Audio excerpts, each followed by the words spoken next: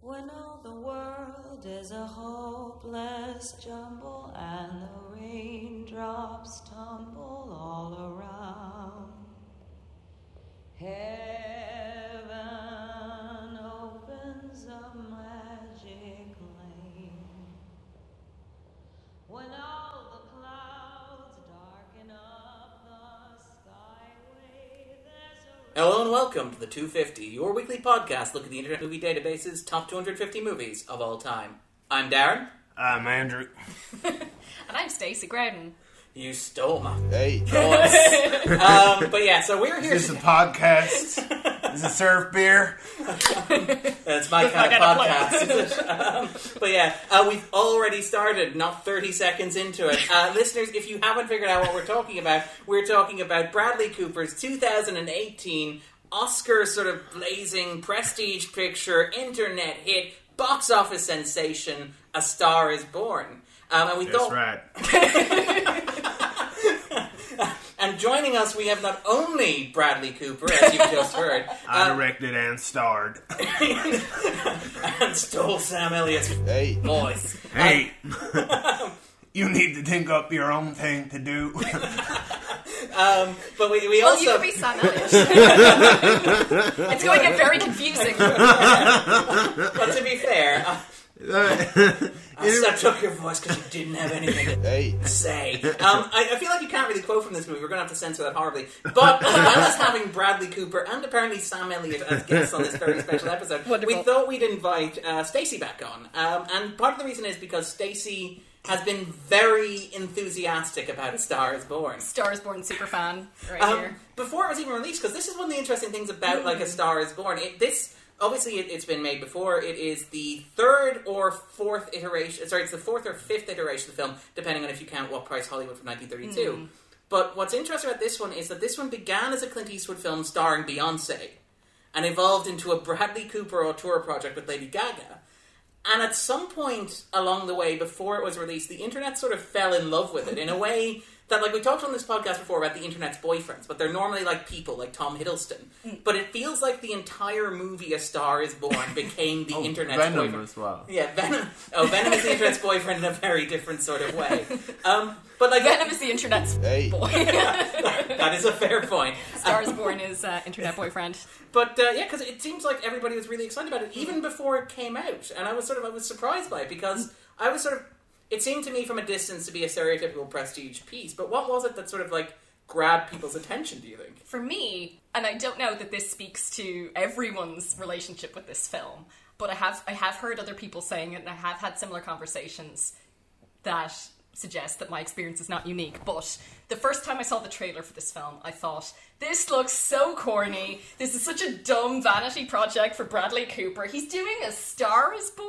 I don't know that Bradley Cooper can sing. I don't know that Bradley Cooper can direct a film. What does he think he's doing? Beyonce was supposed to be in this. This looks so cheesy. And then there's the famous scene which has been memed over and over and over again, which is actually in the trailer. So we can't talk about it here. Okay, but it is derived from a scene in all of the previous versions of the film. It's a line that's common to all of these previous versions that's just been memed and has been so sort of heavily circulated around the internet that everyone's kind of familiar with it and everyone's enjoying it. And I've missed all of this. Oh, really? We'll get into it. Andrew's not really on the internet, so to speak. But No. the line that Stacey's referring to, we can mention because it's in the trailer. Hey, What? I just want to take another look at you. I don't know She does whether the little smile and the nod, and it's great. Oh, she does a little nose touch as She well. does the nose thing in the movie. Film, but not Yeah, in the it's not trailer. in So the that's trailer. apologies. We broke our no spoiler code here. Lady Gaga may or may not have a nose in this film, and there may be a weird obsession with touching it suggestively. But so like everybody was very excited about it, and it's weird because when it materialized, it seemed like the internet loved it even more. Yes. Sorry, Yeah, and so I'm I not guess- going to say reveal too much about the I was just thinking, I wish I had that nose so I could snort so many more pills through it. I do love the idea that that would actually what Drew Jackson Yeah. sort of to the nose That's was a like, great nose. you could probably cram so many painkillers in there. So much drugs. And But it that's was one of those things where, and I do it quite a bit, like where I'll start using some slang kind of ironically, and then just eventually I'm not being ironic anymore. I think that's what happened. I was joking about this, and I was like, "Oh, this film looks so silly." And My brother and Now I love I, it. as kids, were watching Bosco ironically at around like kind of 7 or 8, thinking like, "Oh, this is too silly for us." But then like we couldn't miss it. I think we had gotten over the point where we loved it like unironically, and then decided that it was okay to like it ironically, and then it was like very clear that I think the same thing happened to me later with Pokemon when I was like 12 or 13. you were too cool. Then Yeah. you were sort of like you were distant, and then it's suddenly I wanted just to understand this silly thing. Yeah. So I could make fun of it. I like your commitment to the I like that. That's like proper bullying. It's like I feel like I can't pick on the kids who play Pokemon unless I understand. Mark Wahlberg in The Other Guys. It's like, I just took up ballet so I could make fun of some kids. that level of commitment. And I think it's because it's good. All of these things are actually good. Bosco is good. Pokemon is good. A Star is Born is the greatest thing ever. That it changes from an ironic love into like an actual appreciation for what it is. Because I have had this kind of ironic relationship with things before, like Guy Ritchie's King Arthur movie from last year, which is terrible. Yeah, not very good. I imagine that materializing was not quite the same thing where you went to see it and it was Jude Law playing Killer Instinct. It was really bad. Yeah. So yeah, I think when the text is actually good, there's this almost relief of like, oh, okay, it was like ironic, it was fun for a while, but now I'm actually genuinely enjoying it. And it's something deeper and nicer. Kind of curious about this, just in terms of like a film that the internet loves, and I wonder if part of it is that because it had that level of like surface level irony that made it very easy to mock. As you pointed out, it's an auteur project from that dude from the Hangover films, From Rocket Raccoon. Yeah, from Rocket Raccoon, which on the surface of it seems absurd, and then when you get down to it. It's actually, and the film itself, we're not going to talk in too much detail, but it's a very earnest film in a lot of ways. And I wonder if that like level of irony that the internet sort of responded to immediately with the, hey, I just want to take another look at you, sort of allowed the kind of guard to get down so that you could almost appreciate it on an unironic level. Like suddenly you could, because sincerity is, we talked on the podcast before, sincerity is something that we tend to dismiss a lot in modern pop culture, whether it's because we're so jaded, so cynical, because the world is the way that it is. But one of the reasons I wonder if the response to A Star is Born was to embrace that, because it is a very, as you point out, it looks hokey. And if you were looking at it with a cynical eye, you could say that it was hokey. But that sincerity, because you have that level of irony in the initial response, but I wonder if that made it more palatable to embrace that sort of like genuine sincerity. Because you really believe that Bradley Cooper reached down deep into his soul to find what he wanted to say with this movie. Absolutely. And I've seen some discussion of this film where people are asking, is this a camp film? Does this film have camp value? And I would argue very strongly, no, it doesn't. Like, What? we could... Yeah. No, not at all. Because I think with camp, a very, very brief definition of camp is when something exhibits kind of failed seriousness. When something is going for something very heartfelt and very earnest and very emotional and does not succeed. But I think that this film does. I think when you just see a snippet of it in the trailer, or where you just know that the premise is Bradley Cooper is making A Star is Born, you're like, well, that's going to be hokey and that's not going to work. But I think when you watch this film, it does. Listeners can't hear Andrew's reaction, so it's just about as easy to parse as anything Bradley Cooper says in the film. Thing is, like, I didn't see the trailer. The only thing I've seen of this movie is the entire movie. Okay. What happened is I literally texted Andrew and said, we need to watch this. Like Mission Control. Like, hey, do you want to come see this movie with me? It's like, I'll see the movie. I'm not going to see it with you. I watched it last night, and I thought it was fine, but I didn't like it, and I thought it was hokey, and I thought it was camp, and that's fine, because she's a goddamn like gay icon in the movie, and it's grand that that it was kind of camp. or didn't kind of like work at getting to me, and I can't take the movie very seriously. I can't take Bradley. Sorry, I can't take Bradley very seriously. But I like we're on the same terms. Yeah. But he's not famous. You know when they're famous, you start using. Well, he's here. He's hanging out with us. Goddamn right. Sorry, no. But interesting. sorry, yeah. I don't want to. I guess. Yeah, but I don't. I imagine you'd recommend the movie anyway. I'd probably be more reticent about recommending it. I don't know if it belongs to be on the list. Like these movies tend to kind of the new entries tend to kind of come in and go out. This is an interesting example because like it entered. Okay, well, it started very high with like a 9 out of 10 rating and 9.4 out of rating. This was one of the things where there were famously that sets it up like where at a that would have if it had come in when it had that initial scoring, it would have come in the top 75, top 50. But it's currently came in at 219. It has since climbed to it's climbed to 180. What? So 180 overnight, yeah. But the interesting thing about it is that, like, I don't know if you guys have been following this. Again, this is the online hyper. Like, again, we talk about how much the internet loves The Star Is Born. And again, like, I'm aware of Lady Gaga. I've listened to some of her music, particularly this week as research for this podcast. But I was not aware. I'm so hip and with it. Yeah. I'm down with the kids. But I didn't realize to what extent. Like an older generation of listener who you're representing. Yeah, I am. I've the Jackson, heard of Lady Gaga. I'm the Jackson Maine of this podcast.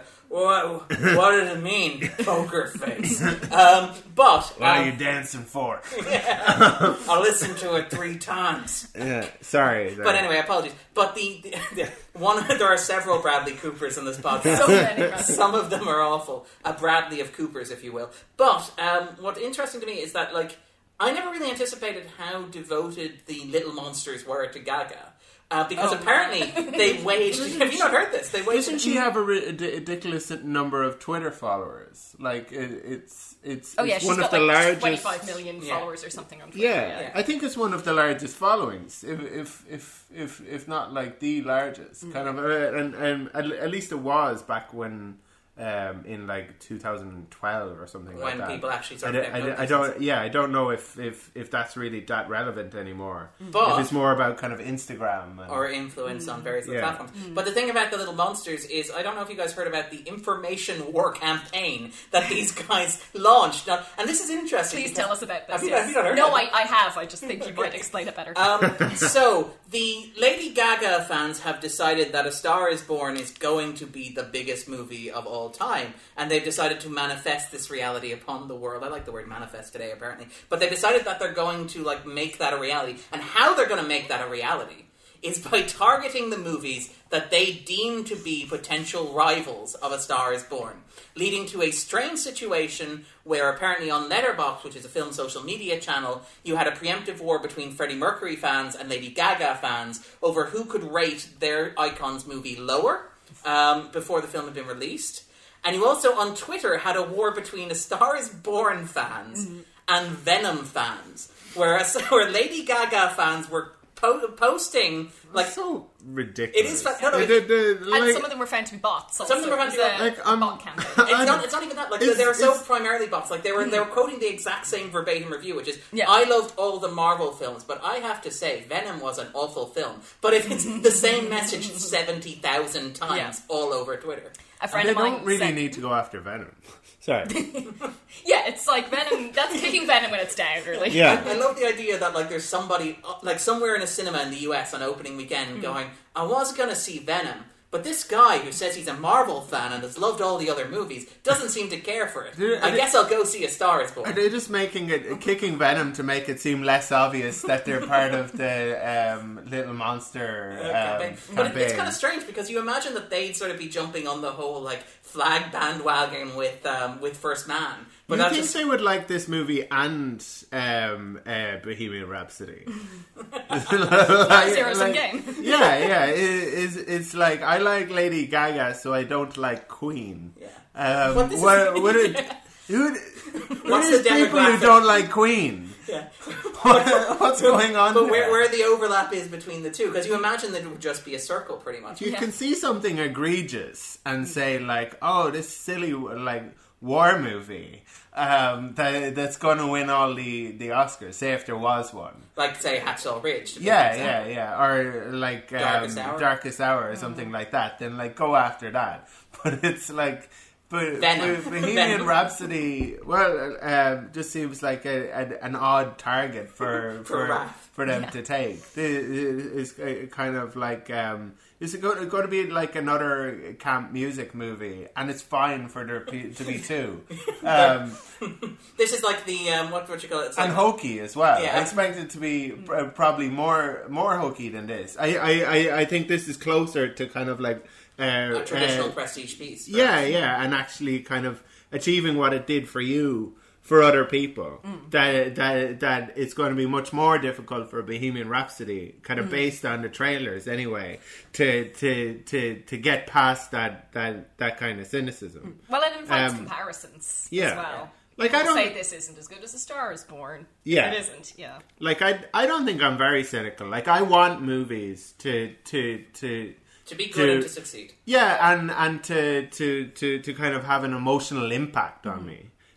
So like it's not like I was kind of like but it was a problem. Like I liked the movie, but it was a problem that kind of like early on I was like not mad about this. Like even like it kind of like starting, and I was kind of like this is kind of. Yeah, I suppose we'll talk about more of my feelings about it on the other side. Can I ask?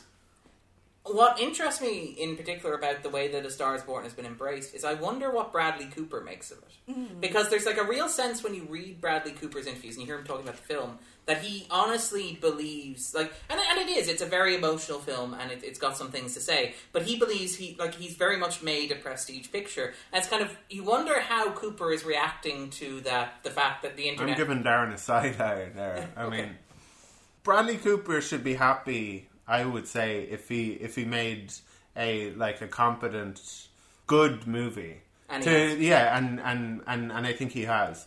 To be thinking like kind of I don't know if you're putting words in his mouth, but if he's thinking about the movie or talking about the movie the way you say he is, it's like he should maybe not drink the Kool-Aid so quickly.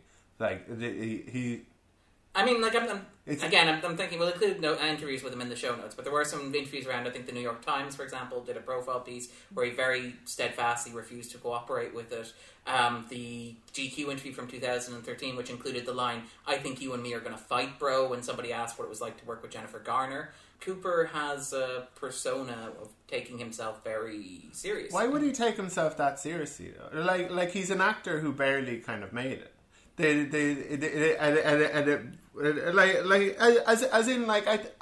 think he's fine, but is he taking himself that seriously because he figures that's what better actors do, or is this like? I wonder if there's an element of like Cooper establishing himself as a certain kind of icon. And so, like, if you think of his big roles, they're like The Hangover. He's looking at Sean Penn, asking him questions inside the actor's studio. Then after the show, saying like, "Also, is it necessary to be like a jerk? Do I have to be in? Okay, but do I have to, like being in The Hangover or being in like the Sniper movie? Good is like those were his kind of breakthroughs, and they're like kind of coming. Like late enough in his career for him to be grateful for them and not to kind of take them for granted or to think that he's a big deal now that he's kind of finally broken out. Alright, before we move into sports, I'm going to ask 3 questions. Those 3 questions are... Stacey said, do you think this movie belongs on a list of the top 250 movies ever made? Yes, absolutely it does. Do I think that maybe other versions of A Star Is Born should be there too? Like, maybe? I do think the 1954 version with Judy Garland, the George Cukor film, is really, really good. But I think this is, for me, I really, really like it. I would say that it should be on the 250, for sure. What about your own personal? So would you consider it one of your favourite films already? I don't know. I mean... I always find it quite, like, on a personal level. And yeah, maybe I should be thinking personally rather than the whole 250. As a statement of, like... It should be on the 250. Is it one of my favourite films? I don't know. The world... It's like, should it be on your 250? Yes. Should it be on the top 250 in the world? It's like, I don't know. Yeah, it should be the other way around. For I think Indian viewers would like this. I feel like it's I don't know if it does enough for the Chinese audience. It's a less personal question to ask, is this like an important or worthy movie, as opposed to... I think it's a more interesting question to ask, is this a movie that affected you personally, that you really, really loved, as opposed to do you... Like, the first question is it a good movie? The second question is, do you love it? And do you love it? I mean, I love it. But I think it's doing some really interesting things in terms of its treatment of the various themes of, or insofar as it actually does treat these themes, but like stardom, addiction, kind of romantic personal relationships, this sort of symbiotic relationship between the two of them, and their relationship to the world, how the world perceives them as stars and as people. I think it's doing some really interesting things, and there are certain thematic elements which you can get into when we're discussing the plot that may not have been handled as gracefully as I might have expected them to be, or things that come off as campy in previous versions of the film, which I don't think actually play that badly here. I think they're done quite earnestly and quite successfully in a quite naturalistic kind of way that I really wasn't expecting. I think it's a more nuanced film than I was expecting, and I've seen more established directors, more established writers try and deal with these things in kind of much hokier terms. I thought this was really well made in terms of saying what it's trying to say. Playing its 12 notes. You also see, but yeah, in that between those octaves. And then finally, would you recommend, if listeners have not already had a chance to see the film, so if they're listening to this podcast and they want to get a flavour of the film and listen to us talk about it in general terms, should they stop the podcast, run out, watch the movie and come back and listen to the rest of the podcast? I would say absolutely, and I know Andrew already disagrees with me, but I absolutely would recommend it. I wouldn't like strongly disrecommend it. I wouldn't dissuade. Recommend it? Recommend it, yes. I wouldn't. It wouldn't be a hard no. No, it wouldn't. It absolutely wouldn't. I would say there's a good chance that people will like this movie a lot more than I did. I just it didn't kind of like clear that hurdle. And so Andrew, what about yourself then? So just in terms of the 250, do you think it belongs on there? No. Okay. Sorry, that was a very Bradley Cooper answer. But yeah, but I think Andrew is embodying being his best Jackson here on the podcast. During the break, I'm going to inject steroids into his backside so listeners can imagine that. I'm on the fence about it. We normally do that, but we normally don't talk about it. Yeah, it's one of those things. That was part of the deal. It's very hard to reach that part yourself. But I would be of two minds about this. I think it's great that it's on the 250. I think it's very good to see it on the 250. Don't know how long it'll be there. It's climbing, which is interesting for a prestige picture. Many of the ones, like, for example, La La Land, enter high and start dropping. This has entered and started climbing. Maybe my problem with this movie is that people had such an issue with La La Land. And so many people kind of, like, didn't like it. And it's like, this is what people like. And they didn't like La La Land. I like this image. Listeners, you can't see Andrew, but he's sitting with his arms folded defensively. And I'm now imagining Andrew sitting through the emotionally harrowing scenes of A Star Is Born, looking at the audience around him, crying, and gesturing to the screen and going, this right here. Yeah. Not La La Land, this. La La Land is an interesting kind of comparison to evoke, because I think there's a few films in recent years, like La La Land being one, and maybe The Artist being another, where they're sort of dealing with similar themes to A Star Is Born, and there have been these similar reactions of like, this is going to sweep award season, and everybody loves this movie, and now, not even now, but almost instantly, there's like a backlash against them, and there's been a little bit of pushback against A Star Is Born, but not actually as much as the other two. Which is surprising, and particularly when you compare it to its other stablemates, like, so for example, First Man, which was released this weekend, and we're not going to dovetail on that, but we won't be talking about it on this podcast because A, there are not enough flags for right-wing people, and B, there are too many flags for left-wing people, apparently, according to the New Yorker. So, yeah, there's apparently an optimum number of flags, and First Man doesn't hit it. So it'll be the first Chazelle movie that won't make the 250, I suspect. But it is kind of, it's interesting how there hasn't really been a blowback to A Star Is Born that and again, this is because I'm cynical and jaded, and I look at every prestige picture that's coming out, and every one that is a big studio one. So, for example, I know that, like, Beale Street probably won't get blowback. I don't think Widows will get blowback. But I know The First Man is. And if I'd been a betting man, I would have said that A Star Is Born, which is Bradley Cooper's vanity project, would have been arriving to people sharpening pitchforks. And I'm kind of surprised that it hasn't, which is interesting. And to be honest, despite the fact I don't love it as much as most people, it's kind of heartening. Because I like that people are enjoying something, like, holistically, without being told or shouted at or told that they're wrong. It's like... It's enough drag queens for the liberal elite. It's enough country music for the conservatives. It's perfect.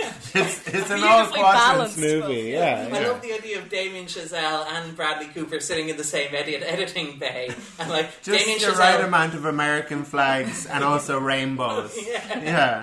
Whereas Bradley Cooper's like, no, you've got to go full on either of them. You've got to commit to both, as opposed to trying to narrow just down. Just because I'm a true American patriot doesn't mean I don't like drinking at a gay bar. But anyway, so yeah, we'll move on. We'll head into the spoiler zone.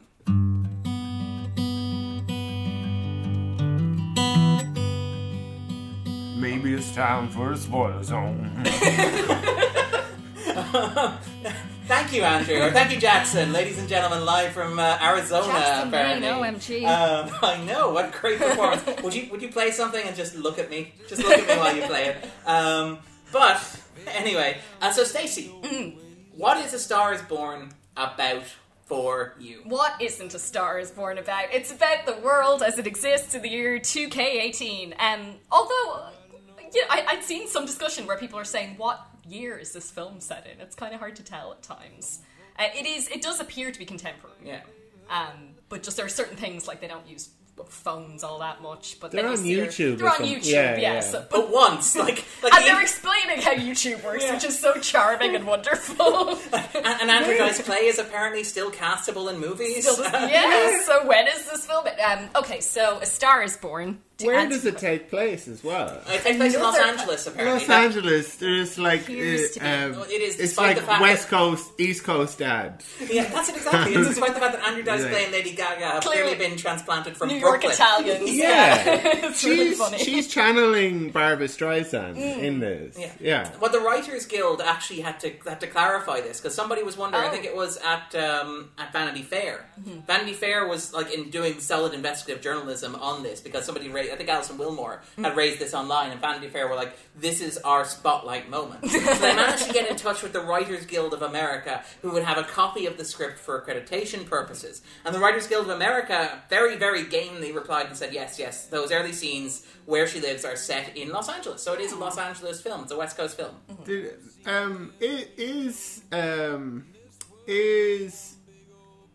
I was wondering during the movie, and is Lady Gaga Jewish? Because she's playing a Jewish person in this movie. Is she? Well, she is doing a Barbra Streisand impression, and she's doing that kind of like New York Jew kind of. I would have said more Italian American affectation. Okay. I know the the father is definitely like genuinely like, I think the actor is just like hey, I'm walking here. Yeah. Oh, that was Andrew Dice Clay. I didn't recognize him. Oh yeah, and Dave Chappelle. It's very much like you can tell Bradley Cooper had a certain Eddie Griffin as well. Yeah, pops up as a pastor, undercover brother there. Yeah. Okay. I had to double check that, because I was like, there's no way Eddie Griffin popped up for a guy who has 3 lines you can barely hear. So she was going for an Italian American. I don't know if she was going for, or if she's definitely trying to do something. Okay, because that's it seemed to me like the most obvious thing she was trying to do was Barbra Streisand. But it's difficult to try to do Barbra Streisand if you're just like a white American. But I believe that Lady Gaga is from New York originally, right? She's Italian-American. She's Italian-American. It's a whole thing with her fans. It's, one of these tropes that's memed quite a bit is in interviews she'd be like, well, I'm Italian. And because I'm Italian, like she talks about being Italian a lot. Her real name is Stephanie Germanotta. So she's Italian-American. Okay. Yeah. So there is a bit of a Streisand thing, I suppose. Yeah. There's a lot of little Streisand homages. Well, there's a lot of little homages through it. Like, it's a surprisingly faithful adaptation, right down to the scene in the car park, which references a scene in a car park in the 1954 version. But obviously, it hits all of the beats as well. It's got all the plot points are sort of taken over there as well. There's a lot of wonderful details. There is not, unfortunately, a motorbike stunt sequence like the one that John Peters insisted they add to the 1976 version. The director of the 1976 version wrote an article in the US. Evel Knievel was very big back then. Oh yeah, no, they wanted to get Evel Knievel to play the stunt double. Yeah, this like John Peters and John Peters is amazing because obviously you know the Kevin Smith story, and every other story about John Peters becomes filtered through that. So, for example, was he her hairdresser became her husband, that's right, and then became her producer. And so, like Barbara Streisand wanted the 1976 version to be a monument to her, and it's interesting when you watch it because, like in the 1976 version, like the arc of the female lead is not, will this character earn the self-confidence and self-belief in order to find her voice and to like become the star she's meant to be? If you watch the 1976 version, it's very clear that Barbara Streisand has decided her arc is she's going to be her, and the entire world is finally going to realize how great she is. But it's kind of interesting because like you had John Peters during production saying like, we need a motorbike stunt sequence for guys like me who don't like singing and romance and stuff. We want a big action set piece. And there's another one where he set up a concert with Peter Frampton and he's like, Peter's like me, he gets me, we get each other. We're from the street. There was a thing in this movie. It seemed like there was they kind of set up Bradley Cooper's band, which is just called after him, I think. At least he had his like name Jackson Maine like on the stage and on the drums and all that sort of thing. It seems like that's supposed to be the thing in this movie for guys like me. But his band kind of sucks. They like, and they're established first as this kind of rock band, and you have like that was the thing that kind of like put me off the movie straight away because it was starting off and it was this kind of like rock band, and then Bradley starts singing, and it sounds kind of like I don't know why I'm going after Bradley Cooper so much, but it sounded like how I would expect Bradley Cooper singing to sound. Really? It sounded a little bit kind of like strained. I think it got better as it went on. I think it got like kind of like took on the character more of like a steel guitar. Okay. Like kind of had a. I think like, there might be a conscious choice there, though. I think the first performance is meant to be he's like washed up and but that's on the like our first introduction to him. Introduction to him, and he sounded like he's gonna sing, but maybe something's gonna burst in his eyes. And he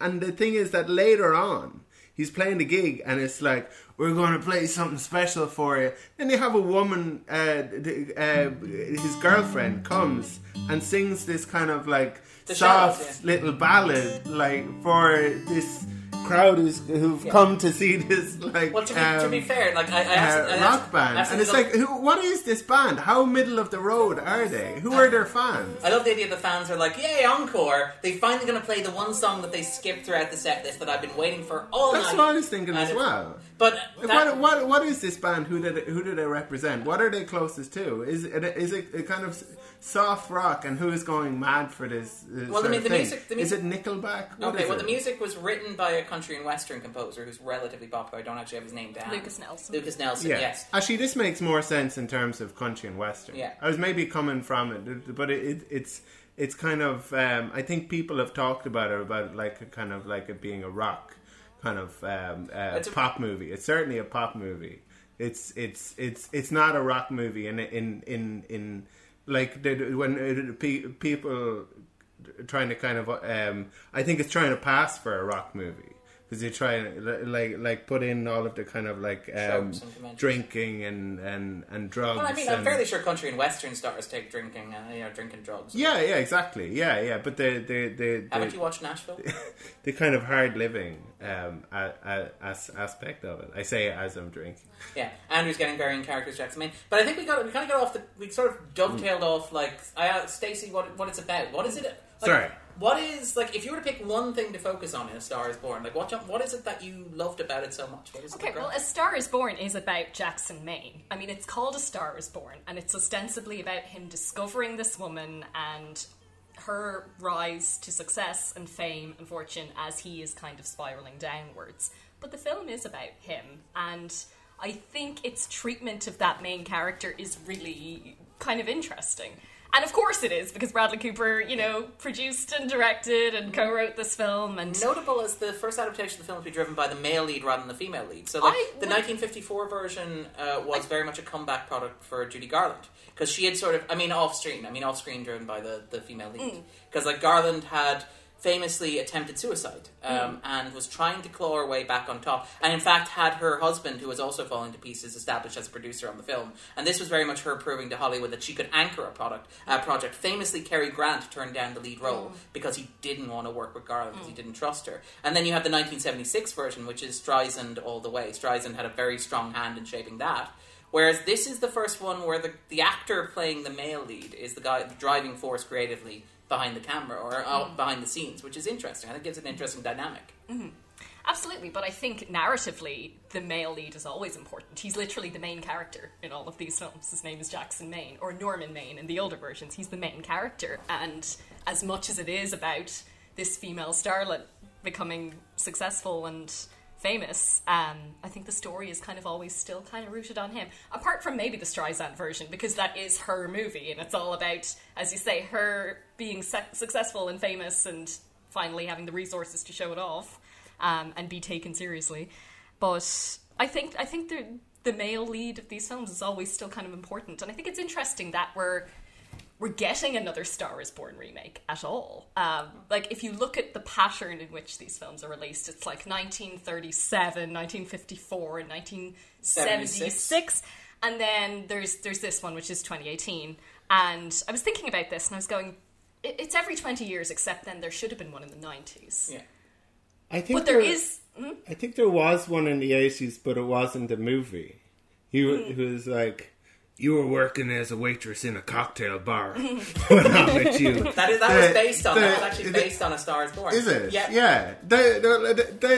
The story has been told so many times, though, that it gets kind of, for me, it gets kind of hackneyed. It was kind of coming into it as he's going to bring her to success. Then he's going to decline, and he's going to resent her success because he feels like it's owed to him. Mm-hmm. And it's like, I made you all of this, and I don't like kind of like what you've become.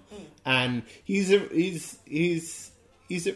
really horrible character in this that we need to kind of get behind and feel sympathetic to. And I can imagine that anyone who enjoyed this movie mustn't have thought that about it, because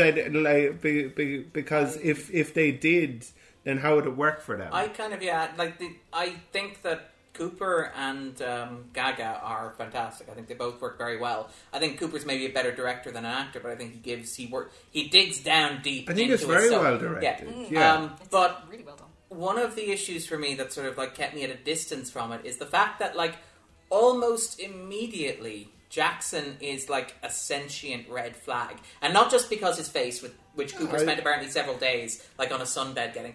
It's entirely toxic. There's so much of it. That's he's a kind of a nice guy and has nice qualities to the extent that any bad boyfriend does. And I've been a bad boyfriend. I've had it's horrible to kind of inflict that on a person where you're kind of insecure, or you have your own problems that you should sort out before lecturing somebody else, somebody else's life. Maybe that's why I didn't enjoy the movie. Because if you've been in a relationship and have been that kind of partner who lots of relatable stuff in it where you've helped somebody out and then kind of feel like when it's your turn to be helped out that you're not, and then kind of feel really resentful about it, where you're insecure, where like all of those, and where like in the movie it's kind of like substance abuse and alcoholism, but like for anyone who's had like kind of, you know, Partner or like relatives. or like who's had like a problem with themselves that is affecting their relationship, like whether it be like depression or any kind of like mental health, it's very kind of like relatable and to that extent, and made me think like that character needs to leave Lady Gaga alone. Well, that's interesting, because there is a push and pull between them at first, where Ali... It's implied that Ali's father was also an alcoholic, because she says, like, you'd know all about that, Dad, at one point when they're having an argument. I think he would. But, like, there's also, like, she imposes boundaries initially. She's like, look, you have my number. Call. When he gets really possessive in the Jeep at the end, before he does the, hey, just want to take a look at you, she very clearly establishes boundaries. Like, even later on when he comes to her house and her father lets him into her bedroom to watch her sleep, which was a little uncomfortable. Yeah, not great. But even then she draws a line and she's like, I'm not getting on that thing if you've been drinking. But it's kind of weird, because then you get to the stage where he's falling over while they have people over after a party, and she's making excuses and she's covering for him. It's that thing of a woman like looking after a man and being their mum. Like, that really kind of left a kind of a sour taste, because it's not good for the man, and it's not good for the kind of the woman, or for the relationship. Yeah. And it was just like kind of like, I hate these two together. Like, well, there is a great chemistry, but you should not be together. It's like he needs to kind sort of himself out beforehand. And maybe that's kind of like unsympathetic, Or but I think it's sympathetic to her. Yeah, I think she is kind of he's very full on. She's kind of like pushing away. I think she realizes, as you say, the kind of red flags there, and he doesn't really kind of he doesn't back off. He doesn't back off, and then he gives her something that she can't get from, I guess, anyone else. And that creates a kind of a codependency. Almost. Yeah, an imbalance, and that it's all really kind of bad stuff. I imagine people look at it and it's like, oh my god, he's getting her up on stage. That's brilliant. But it's there, like, that's not what relationships are about. Yeah, I had a sort of... It was more... When I watched it the second time, it's the bit after she sort of made it, where they're up with friends, and he can barely stand, and he literally just falls over, and she says to friends, oh, he does that all the time. And it's a small thing that... It's hard to watch. And it's meant to be. I think it's meant to be. I think Cooper's getting at it. But I also don't think the film deals with that especially. They romanticize him and make him this kind of, like, tragic hero. And it's like... sorry, Stacy, sorry. No, what were you going to say? It's like, there's been enough kind of real life examples of these people that become posters on teenagers' walls without coming up with, like, fictional versions of them. There's too much romanticization of these sorts of characters already. And it's not good. And yeah, like, I don't like the I guess the movie's kind of like treatment of that. Sorry, Stacey, were you going to... Well, I want to come back to something from ages ago, where just where I said that there wasn't a version of this in the 90s. There's kind of a version of this in the 90s, which is The Bodyguard, which has a similar kind of dynamic and tragic ending. But I didn't think he was horrible. It worked on me. I thought he was sympathetic. I don't think the film does overly romanticize his kind of substance abuse problems. I think you see her giving back as much as she's getting off him, really. And I guess even from early on in the film, he seems just like he's kind of emotionally kind of stunted. And the scene at the end where he's in rehab and he's talking to, is it his hearing aid guy? Ron Rifkin. Yeah, and... Which features, like, that was a moment I could really relate to as somebody who mispronounces words. Where he was like, so this tinnitus doesn't go away. And the guy goes, well, tinnitus or tinnitus doesn't really go away. And I was like, I feel like I can relate to Jackson in that moment, where it's like the polite, I'm going to correct how you talk, but also answer your question moment. But yeah, he's talking to Ron Rifkin. Yeah, no, I like that the film kind of rounds, like, that's a particularly strong example of a scene where it's like, oh, he's never really matured beyond being kind of 12 or 13 years old, because he's talking about, when I was 12 or 13 years old, I was having to deal with my dad and he my talks older about brother, the event that and he replays later in the film. He talks about attempting suicide, and he sort of turns it into a joke where he's like, I was more upset that I hurt myself than that it didn't work, and he's kind of laughing about the ceiling fan falling down and all this kind of thing. Was that from any of the previous versions of the movie? Which one, the conversation or the... Like conversation? Him trying to kill himself. Oh, he kills himself in all three. Oh, yeah, but the one about him trying that when he's 12 or 13. No, because that didn't play through at all. Like 12 or 13-year-olds get it. Like it's quite rare for a 12 or 13-year-old to attempt suicide. It's maybe not rare for a 12 or 13-year-old to ideate about it. Well, what I would say is that, and this kind of ties back to what Stacey was saying about the perspective being on Jackson, is that the earlier films don't always give the male lead a backstory. In particular, like this version gives Jackson Maine a fully realised family background. It explains his mother died in childbirth, his father was far too old to have been that was really exploitative. Okay. But the point is that, like, did they want to throw in something else about the dog getting hit by a car as well? Okay, Andrew. But the point... No, but really. Come on. Like... Okay, but my point... Am I wrong? I wouldn't entirely disagree with it. But I would say that it plays more to what Stacey was talking about there, about it being sort of like focused on the male character and the male perspective. In that the characters who commit suicide in the other three versions of the film don't have that interiority. The main characters, as it were, with an E in the main, literally don't get that sort of background detail in their lives. They don't discuss earlier suicide attempts. They literally just, like, two of them walk off into the ocean to drown themselves, and Chris Christopherson goes off and drunk drives in order to get in a car accident. Whereas, and it's interesting because the other earlier versions of A Star Is Born continue long after Maine is killed. It's also horrible, by the way. I know it's not important that, like, characters in the movie are good people. Like, that's fine if you want to talk about bad people. Like, but that detail about Chris Christopherson. Yeah, was he supposed to be like a sympathetic character in the movie? He was arguably the least developed of the male leads, and to the point where Christopherson himself was famously uncomfortable making the movie. There's a wonderful shot where Streisand, and they play that bit where, you know, he invites her up during his concert and she plays music, and it's weird that the audience is like, okay, let's let this woman play in this music we've never heard. But the Streisand version, she plays 3 songs, which is one of those great, like, it's a really great, like, Streisand is making the movie she wants to make moment. But during that, there's a quick cut to Chris Christopherson standing on the edge of the stage chewing gum. And there's almost as if, like, you're wondering, does he know the camera's on him? There's always like a, I'm supposed to be in this movie too, right, quality to it. Yeah. The suicide is always a tragedy. I think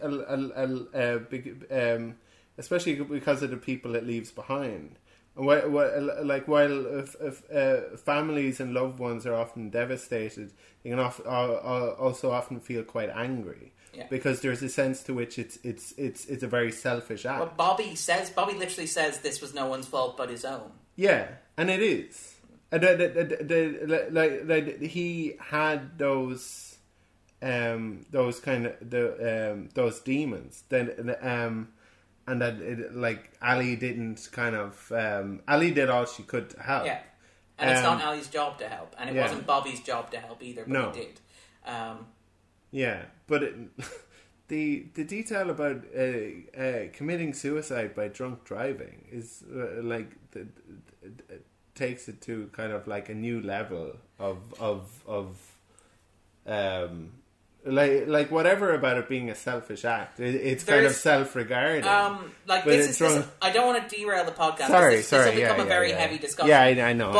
But I will observe that it has been theorized by psychologists that a certain amount of single-person car accidents are arguably, or should, whether or not they can or should be considered suicides, to the point where it was recently a plot point in A Simple Favor as well. There was a question there about a character involved in a car crash, whether it was suicide or not. But there is some debate among... I mean, we are having a kind of a difficult conversation, but this is a movie that throws in all of these kind of dark details to try and make itself like more impactful, and obviously works like a great deal because this movie is done really well. Yeah. And a lot of people love it. And I feel bad, like I want to have the discussion. I want to hear more about like why the movie's great. Sorry. So Stacey, why is the movie great? But you were talking a little bit about the scene where he's talking to Ron Rifkin about his ideation earlier on. Yeah, no, I just thought that that interiority, as you kind of have said, is something that's unique to this film, and there, in that way, by developing the character so much, it does kind of come off as like, this is obviously Bradley Cooper's movie. Of course, he made this film, because now it's become so much about Jackson as opposed to Ali. Yeah, no, I didn't think he was horrible. I liked him as a character. I liked the way that the film dealt with his tinnitus. I liked the way that it kind of dealt with... If I would say one thing, like, about his addiction issues, about his substance abuse issues, and there is that scene where he walks into rehab after the event at the Grammys, where it was like, oh no, I've already seen Silver Linings Playbook, I don't want to watch it again. But it doesn't dwell on it for too long, and the point I was going to make there is, if anything, I'm like, the film doesn't make him unsympathetic enough, or the film doesn't give enough negative emotions to either Jackson or Ali. Like, if I was Ali and he had embarrassed me like that, like, she is she very tolerant. Angry. Yeah, she's very tolerant. All that happens is like the scene with her where her father pushed him against the wall and says, "You did that for my daughter." Her father gets angry, and even then, his partner's like, "That's enough. That's enough. He's suffered enough." The scene in the shower, like throughout the whole thing up until the very end, like the thing that sets her off is him saying that she's ugly. But the whole time, like he's blabbing away, I and actually he's really like that scene, but we'll come back to it. And he's drunk, and she's kind of like just ridiculing him rather than kind of like getting like upset about it. And it's like, oh yeah, whatever you did, like come in, like oh yeah, you're having a good time, and then she starts like kind of mimicking him and kind of mocking him and all that sort of thing, which is but never gets to the point where she's going to like not put up with him anymore, or force him into rehab. And or not that it's her place to force him into rehab. To be clear, that's his decision. But I think in the next scene between them, he goes comes along and he's like, sorry, I think I might have said some things. Okay. We're talking about the bath scene. The bathroom scene. Yeah. People spend a lot of time in baths in this film. Well, the bathroom scene is I actually really like the bathroom scene because I think it's one of the most emotionally honest scenes in the film, because it's about how two people who really understand each other can hurt each other very well, and it's not just, and you can see it where they begin needling in ways that like I don't think Jackson realizes how much he's going to hurt her by questioning her lyrics. She responds by going to the drinking, and when that doesn't quite hurt him as much as she thought it would, she goes to the father. And then when she goes to the father, that sort of sets him off, and he finds the button, the big red button that he can push. And it's actually interesting because if you watch the scene, he's not very good at that, though. He takes a while to get to that button.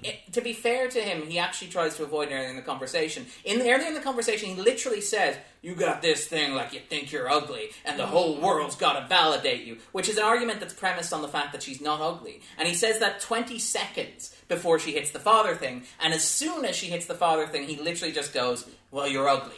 I thought there was an emotional honesty in that. It doesn't have any weight because, like, he's told her so many times how beautiful she is. I think that if you are vulnerable in that situation, if somebody finds that button they can push, it doesn't matter that he's drunk and is trying to hurt her. It's so transparent. That it doesn't still mean it's it still hurts her. But all the stuff about his father is true. Like he's a complete mess. Oh yeah. And that's kind of like more honest and searing, and also he deserves it because he's come in there trying to start a fight about petty stuff that he's jealous of. This is interesting because, again, this is where we talk about the movie Cooper thought he made and the movie he made. Because Cooper's argued... And he does thrive on, like, his darkness. So to make fun of that is like, completely appropriate. Where he's like, I'm a hard, damaged person. I have a really sad story, and that's why... And it's... It's just kind of like, get over yourself. But the thing with, and this is where it's arguably different in the film Cooper made and the film Cooper thought he was making. He's argued that his version of A Star Is Born is different from the earlier versions because Jackson isn't jealous of Ali in his version of the film, he argues. What? And this is interesting because I think it gets at something. I think that as far as Cooper is concerned, Jackson's critiques of Ali do not come from a place of insecurity or jealousy. I think that the film, at some stage, it expects you to take some of it seriously. Like, it expects you to take this, what does it mean? Why do you come around with an ass like that? I listened to it 3 times. Can't make sense of it. So Bradley Cooper is a genuine snob. Okay. I don't know, but that's sort of because he very clearly based on what you said, he very clearly stressed that there's no jealousy in the film. He didn't want this to be a film about an insecure man who is. It's not jealousy. It's resentment based on facts. Is that what his argument? Sorry. I really do want to stop going after this movie and hear a lot of kind of positivity. I'm sorry. Babe, it all just kind of grates on me because I thought this was really exploitative.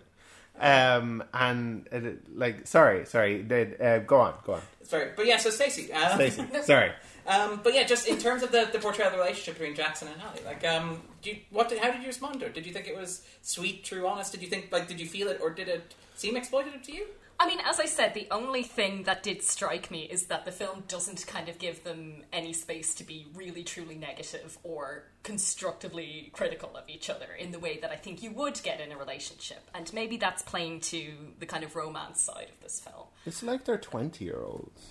Yeah, or just rather even when she's talking to him in rehab and he has a little breakdown where he's like, I'm so sorry, I can't believe I did that to you, this is terrible. And she's like, it's okay, it's a disease. Like, she's not even saying, like, okay, I appreciate you apologising to me because that was really embarrassing for me. I absolve you of responsibility for your actions. I can acknowledge that alcoholism and substance abuse are sort of chemical issues. It's like, she's almost turning it into this, that's not her problem, though.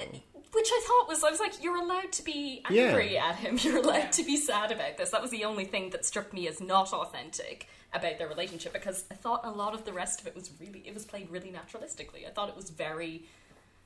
like, the level of dialogue in the film felt very natural, and maybe that's down to the chemistry between the two of them, because I did think they played off each other really well. A lot of it was actually improvised. Like, apparently the entire drag bar sequence with, I think, is it Shangela and Michael from Drag Race? Shangela and William, apologies. So they were on there. Apparently Shangela was recruited by Gaga herself. Yeah. Like, they actually sent an email saying, LG would love you for this part. But I love that she, like, her Lady Gaga's team initialed her as LG. Not Gaga, not Lady, LG. Not Steph. Not Steph, yeah, you certainly don't call her Steph. No. But apparently a lot of the dialogue was improvised. And I think you kind of see that quality in there. There's a lot of naturalism, a lot of improvisation around particular sort of ideas and themes and stuff. Yeah. No, I was just going to say, I would say that makes sense with some of her line deliveries, because I do think she's very good, but she's also, this is her first big movie, and I do think it shows at times that she's not the professional actor. I think it works. I think that earnestness sort of works in a sense. There's a few lines that fall a little bit flat where it's like, oh, you learned that off. Like, that's not the way a person would say that. But, like, it's mostly, it works, as you say. They sort of bounce off one another and stuff like they're that. playing to her chemistry with him rather than her ability as an actress. To memorise lines and to recite lines and to deliver monologues and dialogue. Sure, but I thought that fight in the bath was very emotionally honest or something. It just was very reminiscent of, like, if you have ever had an argument with a drunk person or someone who is like, I know exactly what I can say that could, like, just get under the skin in the right way. Yeah. That felt genuine to me.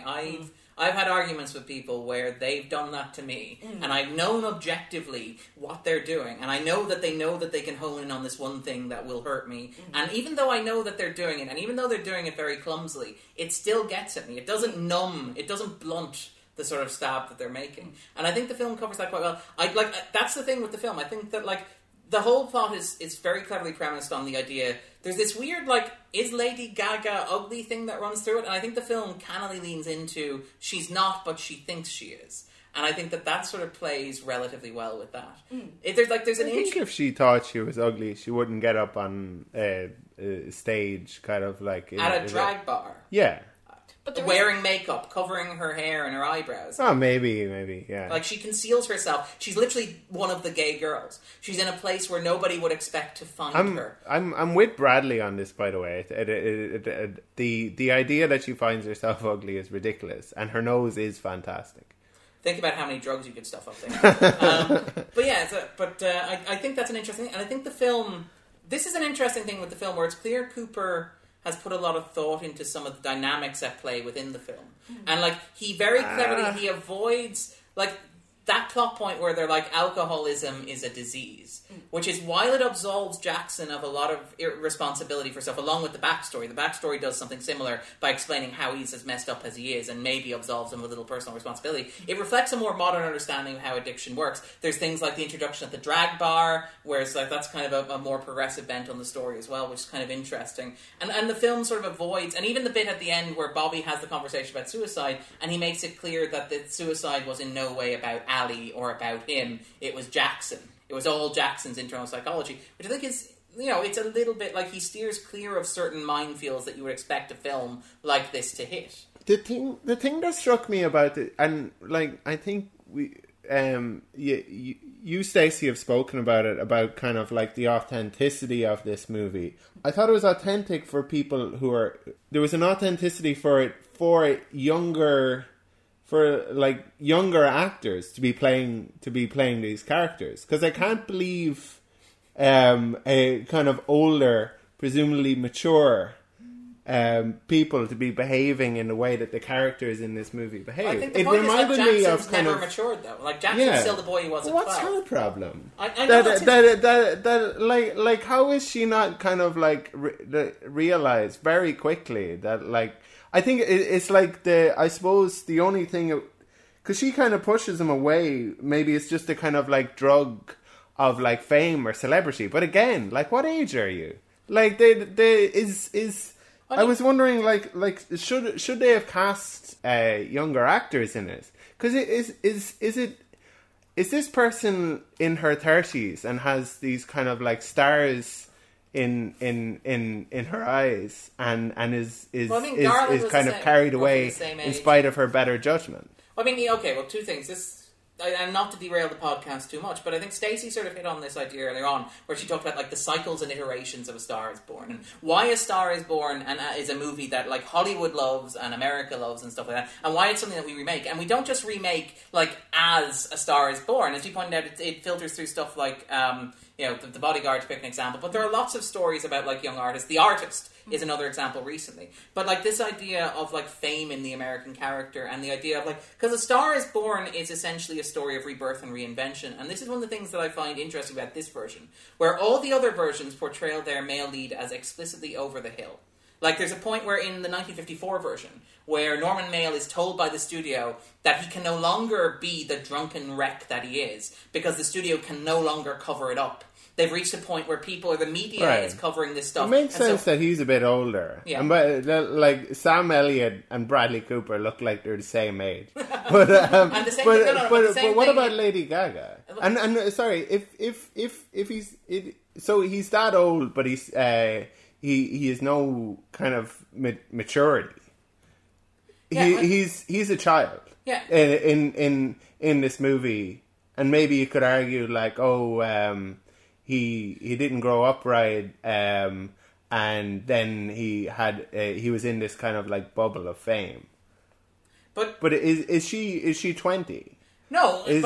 What's the story? Well, I mean, the story... Or is she just very kind of like... The story is that, like, the whole point of the story is that, like, fame is something powerful that you should pursue and something that means a lot. And it Is doesn't that matter. a story that needs to be told? It's a story Do you that's- need to convince young people that, like, you should be excited about fame? Okay, sorry. Andrew's Like, getting on about maybe millennials go- here, yeah, I and mean- sort of shaking his fist to the sky. But no, I'm like, Like it's a problem. Why does this movie need to be made now? because Why does Bradley Cooper want to make it? Because they've always been making this sort of movie. There's always these movies that glamorize this art, and like again, it's part of I think it's a uniquely American trait. This idea of celebrity and the pursuit of celebrity, and the idea of fame as something intoxicating and powerful and meaningful. What were And they saying that was so important as Yeah, well? no, Like, no. that's the whole thing about the movie is, like, if you're Andrew- going to say something, you should say something important. Andrew- What did they say? I am not making a moral judgment. You asked a question, why did this movie get made now? Yeah. I'm explaining why it got made now and why it continues to get made. It continues to get made because this is a fairy tale. This is a fairy tale that means a lot to, I believe, particularly the American psyche, which is built on this idea of fame and personal success, individualist triumph. This idea of building monuments, of like recycling the old, because America is the new world. You literally tear down the old and build up the new in its place. And like, so you have that with like the 1954 version, where the old washed up drunk studio star gives way to like the younger ingenue who's more wholesome. You have the 1970s version, where the old country western rocker who can't write new music gives way to like a 70s funk band. And here, I think, here it gets a bit more complicated, a bit more messy. But I understand I why like this... some of those movies, Darren. But I understand why this is a formative myth to America, and I understand why this movie gets made, and I understand why you'd want to tell this story, and I understand why that is. I don't agree with it entirely. I don't want to get up on my horse and shake my fist at the sky and say kids these days are obsessed with selfies and selfie sticks It's and not just celebrities. kids. Okay. It's like a movie, like La La Land is guilty of it too, whereas like we need more kind of like the 35-year-old waitresses kind of like whose dream is to make it big in the movies. But to be honest, though, like, that's an aspiration, and movies are about fulfilling or showing aspirations. I think there are 33-year-old people. I know that there's a 32-year-old person in this room who would love to have some sort of success in later life at what he tries to do.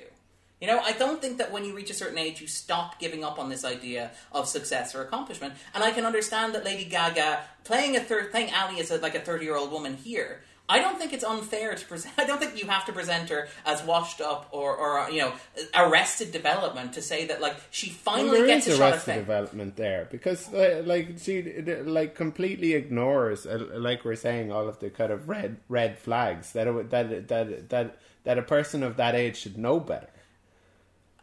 And I think that's maybe a problem with the film that I have, but I again don't see it an issue with a 30-year-old woman wanting to get famous, which is how we got down. No, this but tangent. that's what convinces her. That's what like tricks her into the Like, I mean, you look at making all the. You look at X Factor, and again, we're going to come back to X Factor because this movie has a very clear opinion on X Factor. But you look at X Factor, and you see people in their 40s or 50s who are still going up there and still pursuing fame as something that's important to them. Right. I think that's reasonable. I don't think that's... Sorry, is reasonable the right word for it? Okay, I think that's something that's reasonable to portray or to assume as something that is interesting and acceptable to a mainstream audience. Sorry, this is getting very impassioned. Sorry. Sorry. But, so no, I mean, do you want to talk about the ideas of celebrity in the film, actually? I mean, sure, yeah. I think that it's a secondary preoccupation of this film. I don't think the film is about fame. As I said, I think the film is about Jackson, Maine. I think there are...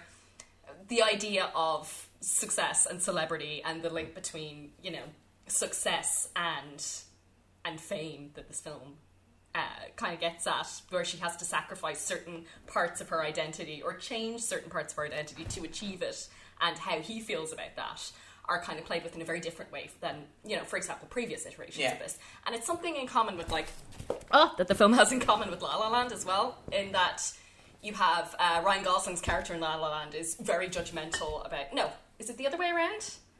Where he's very judgmental about the kind of music that will John make him Legend's successful. making, Yes. Yeah. He's like, success via this route is not really not very authenticity. meaningful because it's not authentic, and there's a similar argument playing through to Don't this. get me started about La La Land.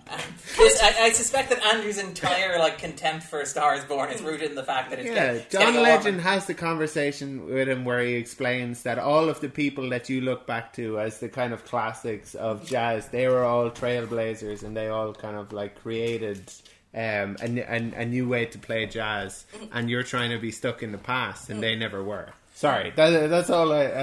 People who say that, he did have that issue initially, and John Legend's character explained to him the problem with that point of view, and that's kind of how he got over it. But what's different? Yeah, I guess what's different in this film is, and maybe this is something we can flesh out a little bit. Is her music supposed to be bad? This is a very interesting question, I think, because to me, her songs are bad. And I don't think, like, the songs that she achieves success with, the one we see her, like, performing on SNL... Which is, why you gotta come round me with an ass like that? Yeah, what does that mean, Stacey? Yeah. I listened to it 3 times. I listened to it 3 times. That makes sense. What are you saying? What's the deeper meaning here? Yeah, and again, I wonder if there's like a level of meta commentary going on here as well, in terms of like Lady Gaga kind of breaks through with songs where she's saying things like, I want to take a ride on your disco stick, and now has gone on to make albums with Tony Bennett and is doing these big piano ballads, like... There's a very interesting thing there, because I mean, like, there's a point where when she shows up in rehab to visit him, and she's wearing the big garish costume, her shirt literally says, oh, oh, oh, oh, oh, oh, oh, oh, oh, oh. You can read the rhythm on there. Or ho, ho, ho. Yeah. It could be either or, I can't tell. Yeah. Maybe it's a Christmas movie. Lady Gaga's Christmas. Yeah, Christmas jumper, just swaps the letters. Yeah. But, like, it's very much, because the movie is playing, like, Ali... is very overtly Gaga in the same way that, like, the earlier versions were very overtly their own stars. So, for example, performing in drag bars is something that Gaga used to do. Her education playing piano as a child is something that comes from Gaga's own background. Feeling insecure about her looks, and in particular marketing herself with that insecurity about her looks, is also something that comes from Gaga's background. And what made me a little bit uneasy with the film is the fact that, like, it also... then introduces this, let's call him poor man Simon Cowell character in there. Sucks. I hate that guy. Yeah. But I have things to say about him. Oh yeah, we'll get to him in a moment. Yeah. But, like, it introduces this character who tries to control her image. But what he does is he tries to control her image to make her look exactly like Lady Gaga. At one point he says, your hair, could we make it platinum? How about backup dancers? How about pop music? How about not playing the instrument on stage while you sing? This sort of stuff. And in terms of collabos, I was thinking Beyonce. Yeah, but it very much has this sort of weird sense, and it's kind of, because this is, I think, what Andrew was getting at when he said, like, is it a rock movie? Because it has, like... And in terms of how Cooper shoots the film, it's very 70s. There's a lots of long takes. There's a really great long take where she leaves her job after throwing out the garbage, and it follows her as she walks along, and she sings the opening verse of Somewhere Over the Rainbow as the title cards materialize. Which is just a beautiful shot. Think of Judy Garland. That's as well. exactly. Yeah. Or even, like, and the performance shots, which get really close up in his face with the lighting there. It's very intense. Like, it's very clear that Cooper's modelling the film style on, like, 70s Hollywood. But there's also, in terms of the film's aesthetic, the film is very much tied to, I mean, I don't know how much you guys know about the history of rock and roll, but rock and roll is predicated on this idea of authenticity, and has in the past been openly contemptuous of anything that challenges what it deems to be authenticity, which is largely a guy with a guitar standing on stage singing about his soul, bearing his soul for the audience. So, for example, you think about Chicago in the 70s, where there were literal riots of people burning disco albums. You think of, for example, how long it took for black artists and for female artists to be represented in the Rock and Roll Hall of Fame. I think there were 7 female artists in the Rock and Roll Hall of Fame by 1999, to pick an example. I think there were 13 by 2015. What are we talking about? We're talking about rock. And rock's authenticity, and rock's sort of, like, idea of what authenticity is. What has that got to do with... sorry, the connection there. The connection there is that rock has always been sort of scared of things that are not rock and roll, that are not traditionally rock music. Sorry, so, like, black people and women aren't rock and roll? Well, rock is it's traditionally been... So, those are two things. It's like the connection of rock with authenticity is quite different to the control that stupid white people have of rock. This sort of I think they're related. I think the exclusion, opposed. But yeah, I'd say I think the exclusion of women and black people from traditional, like, from the idea of authentic rock music. But authentic rock music is black music. Maybe it is to you, but to the people who control, say, the Rock and Roll Hall of Fame or other institutions. Yeah, but that's like so white and naff And to the like people burning disco albums, it's not. I don't think that, like, I think it's a reasonable connection to draw in this context. But anyway, the film's idea is very much anchored in this idea of, like, 70s authenticity. And in terms of, like, the aesthetic and the way that Cooper shoots it, where he shoots very naturalistic style, the way he performs, where he mumbles his lines in a very naturalistic way, so there's no clear enunciation there. And there's a sense that it's maybe a little terrified. Very pretentious. Yeah. Like, it's the opposite of authentic. But it's authentic in the way that pretentious people think authentic is.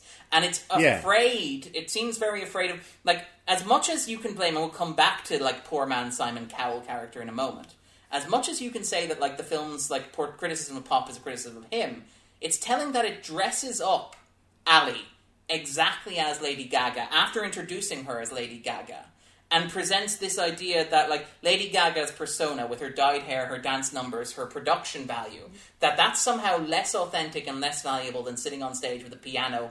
And, like, it gets to the point... Bradley Cooper agrees with that, which is the real kind of messed up thing about this movie. I know, I find that a little bit dark as well, in terms of, like, is he presenting Ali as Lady Gaga? Yeah. And is there, as I said, this kind of meta commentary going on about how she dyed her hair and started writing these very, silly pop songs? And, is he presenting her kind of initial persona as inauthentic? But I have a theory as well about the way that the film presents her pop music and how that relates to kind of Jackson's character. He's someone who, throughout the film, he seems very interested in how things work and in kind of mechanical, like, things he can touch. Like, this is a very sensory film in a lot of ways. There's lots of... Well, the touching of the nose, the rubbing of the face and the donut and stuff like that, it's very sensory. there's a lot of tactility in him. Like, he seems to like things he can see, or things he can touch, and there's that line in the song, folks like to believe in the things they've heard and what they've read, but he's like, maybe he's the opposite. He likes to believe in the things that are right in front of him. And with rock music, he's like, I play the guitar this way, and it makes this noise. And I take this guitar string, and I loop it, and it's a ring. It's like he believes in these very visible... Yeah. You know where the pliers are, right? Yeah. So he's someone who likes to know how things work, and how moving things and shaping things within the world make sense. I don't know that made sense. But with pop music, with kind of music that she's making, it's all done on computers. I mean, there's a box and you press a button and it starts doing like a beat, but there's no piano, there's no guitar. That's it. She can't sing. Ridiculous snobbery though, because like he's plugging his guitar into an amp. Like, this is snobbery that is just kind of, like, gone into a new generation, where it's like, what I'm doing is fine, even though when people did it first, there was a lot of snobs like me who thought it wasn't fine, but now it's okay. And it's ironic that kind of Bradley Cooper has these genuine ideas about high art and low art. Because he's trying to make a kind of a prestige movie. Is he critiquing that by representing that, though? By showing a character who's like, I think that music's inauthentic. Like, is that actually what he believes, or is he like opening that for criticism? It sounds from what you've said that he takes himself very seriously. Well, there's the famous story where, like, and again, this is something where, like, again, it's hard to distinguish the publicity campaign from A Star Is Born from the narrative of A Star Is Born. But the famous story in the New York Times profile piece, which opened with, I want you to take it off, Bradley Cooper tells Lady Gaga. And it turns out that he's talking about her makeup. He literally walks across the set and removes her makeup with a wipe because he doesn't want any inauthenticity in the film. Now, that's not musical related, but it's... He really gets into character for this movie. Like, he definitely went method. Like, in playing an insufferable character. I'm really sorry. I'm going to stop.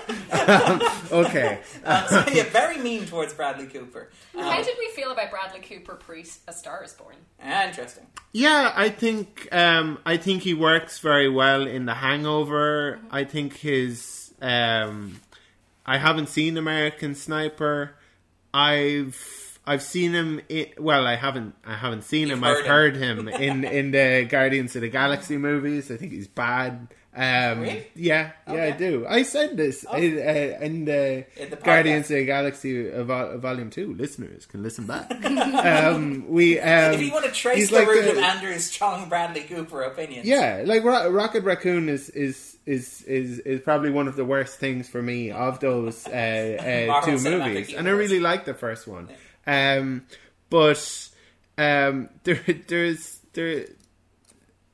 Sorry, I've completely forgotten the question. The question was, how did you feel about like Bradley Cooper? How did I feel about Bradley Cooper? Cooper? Answered that indirectly. Not good, because I seen him in like American Hustle. That movie was garbage, and he was not terribly good in it. It's very difficult to take him seriously. I thought and then it's like stuff like Silver Linings Playbook and Joy and that, where I'm going to be the unconventional person who stands up for Bradley Cooper here. I think his persona is not great. I think he gives terrible interviews. I think that there is perhaps, and again, I hate to be this sort of like picking at his psychology of a guy I've never met in a position I've never been in, that I can't really judge what it's like. But there's a sense of almost like resentment of some of the stuff that made him famous in the way that he talks, in that he wants to be taken seriously as an artist. How but can I think he act like a big shot?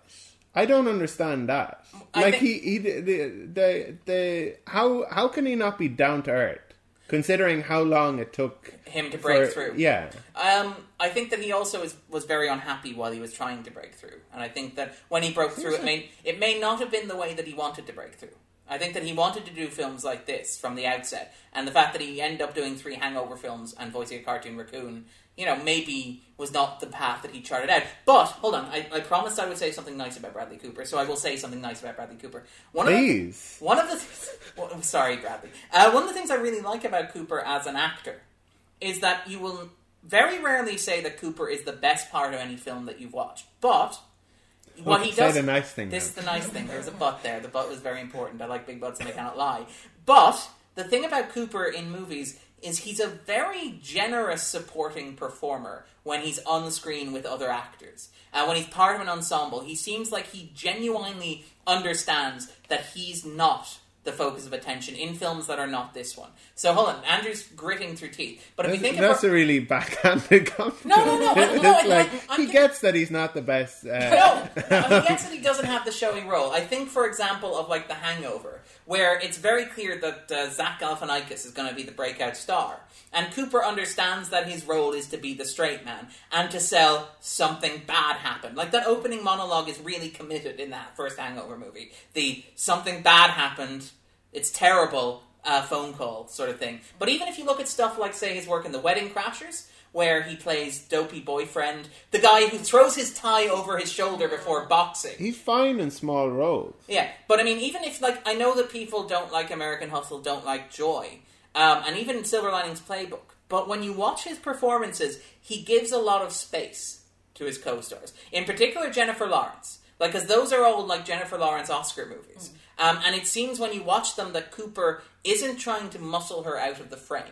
When he's on stage, he's well aware that, like, she's the one the camera's watching. She's the one who's going to get the awards love for this. And you see that in particular with... Hold on. You see that in particular with his relationship with Clint Eastwood, for example. Where, like, after he did A Star Is Born, which is going to be this big prestige picture film that is going to get him either and or an Oscar nomination for Best Director, Best Actor, and Best Picture, he still went back to Clint Eastwood, who is an actor who he very clearly admires, director he very clearly admires, and took this tiny supporting role in The Mule, where he's like 4th or 5th listed in the credits because he wanted to work with... the backside of The Mule. Yeah, thank you for that, Andrew. But I think that says something about him. Like, I don't think he's entirely like an ego-driven monster as much as like we may like to, as much as like we can quote from him and sort of like argue in that way.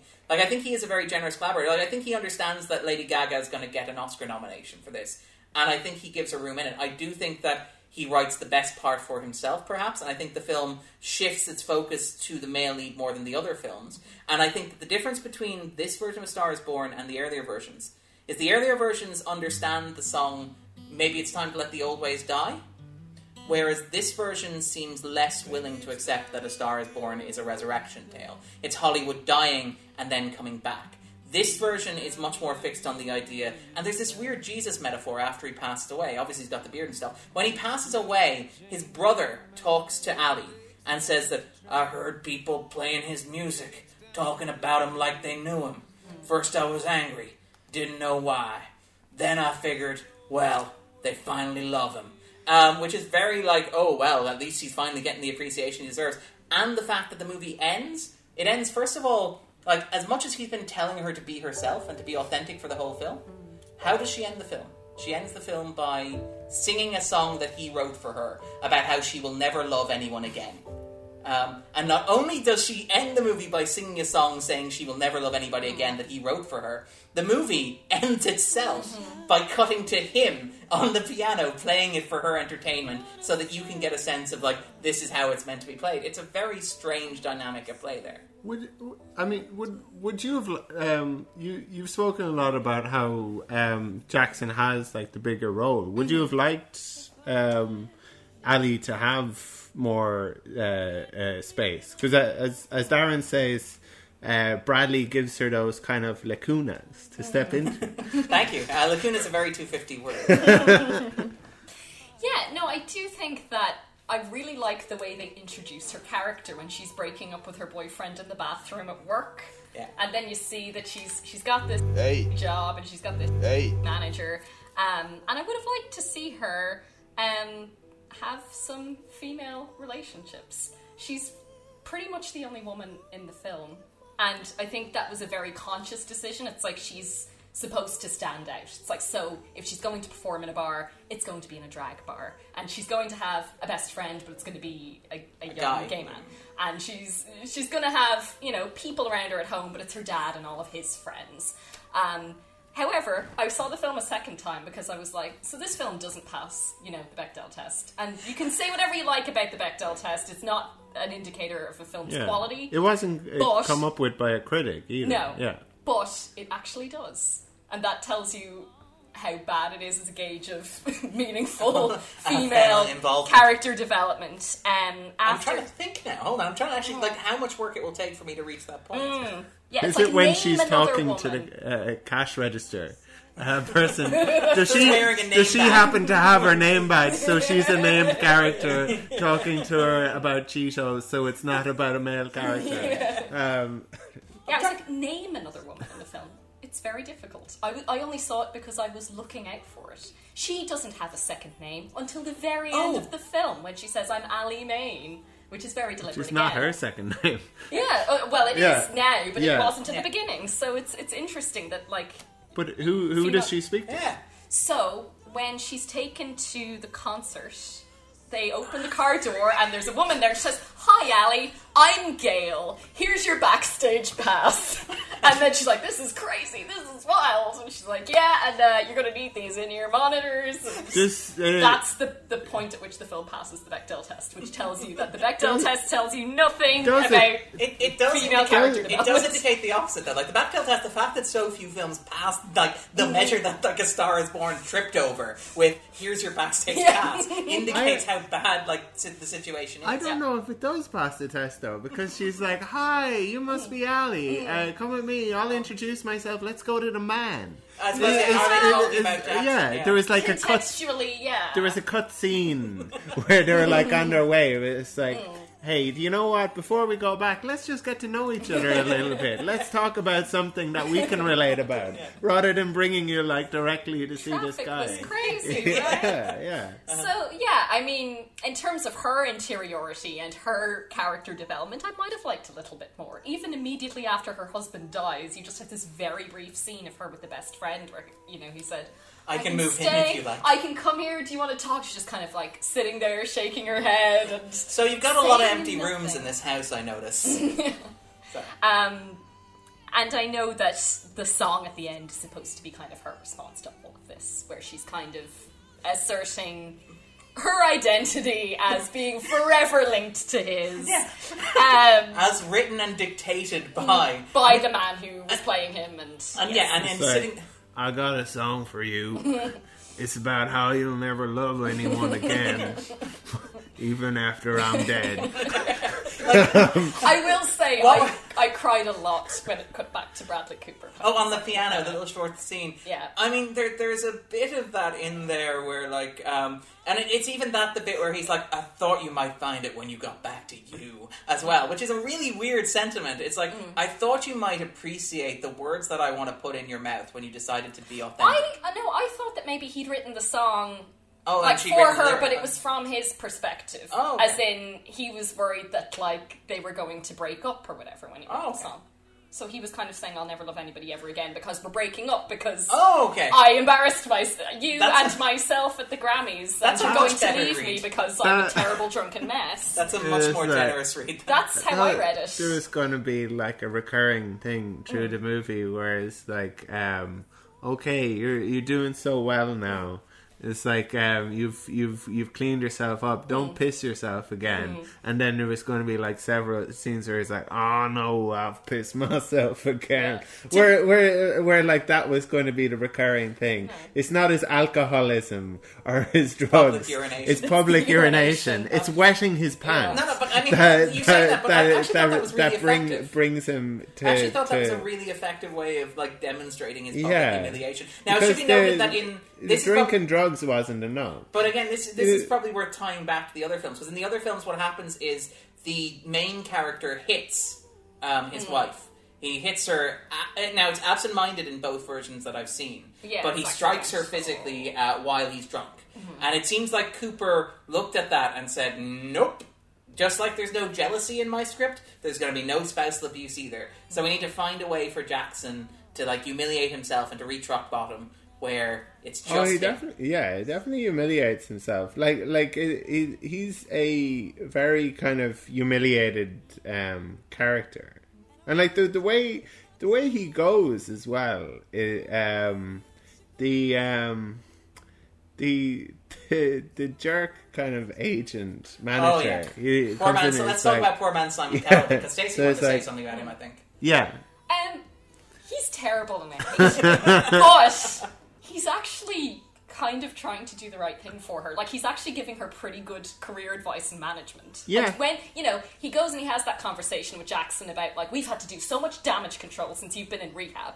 And it plays really badly because we like Jackson, we're sympathetic to Jackson, or we're supposed to be, but he's right. He would have had to do a lot of work to try and save Ali's career. But I mean, I feel like it's more the character establishing moment, like before Ali gets famous, where the two of them are sitting in the posh hotel room drinking, like, and they both have glasses of water. My favourite bit of dialogue. And there's the moment where, like, to immediately establish, in case, like, he's an agent and he's British, he's a manager and he's British. Is he British or is he like Australian or? Okay, but he's foreign. He's an agent. Or he's an agent and he's foreign. South African, worse. Okay, but he's an agent and he's foreign. So you're immediately like, that's two strikes against him. And the movie almost he's not American. He's not American. Let's put it that way. He's not American, and he's a manager type. So he's all about numbers. So you know immediately you're supposed to hate him. And then you get this wonderful exchange out of nowhere where Jackson like asks a legitimate question about like touring in I don't know if it's touring in Europe or if it's the album launch or this and the stuff. It's touring in Europe. And your man responds with no drink ? To which Jackson responds with no socks. Which is a nice bit of deflection, but it immediately establishes his the defense agent is like, actually I am wearing socks. They're little female slip-ons. Yeah. I thought that was a really interesting bit of language, actually. It's like they're these little female ones that just slip on. Like, I've never heard that term used before for those little slip-on. No, I'm not that ridiculous. Yeah. I'm just wearing female slip-ons. You think I don't wear any socks? I do. They're female slip-ons. Male slip-ons chafe too much. Yeah, they're ridiculous. Well, sorry. When I thought about that later in the movie when he kind of comes in and says like, we have to do so much triage because of you, and it's like we all just think it would be better if you leave her alone and maybe kill yourself or something. I felt like it's like, well, you've no socks. I would have loved Jackson to the day I take advice from a non-sock wearing fool like you. Yeah, what you said is true. But like, you've no socks. It's not just the like damage. I do have socks. I am like checkmate, mate. Because we like, I mean, if you listen back to like the One Flew Over the Cuckoo's Nest episode, I was like, isn't there Ratchet really such a bad person? I have a sort of a soft spot for authority figures, but it's the bit where he goes, like, it's not just we had to do so much triage while you were in rehab. He's had 3 different accents on this podcast already, but no, I think this is good. It's the bit where he goes, now, whatever you're drinking at the moment, we know it's only so long before you trade what's in that bottle for something harder. And it's like some piss down your pants.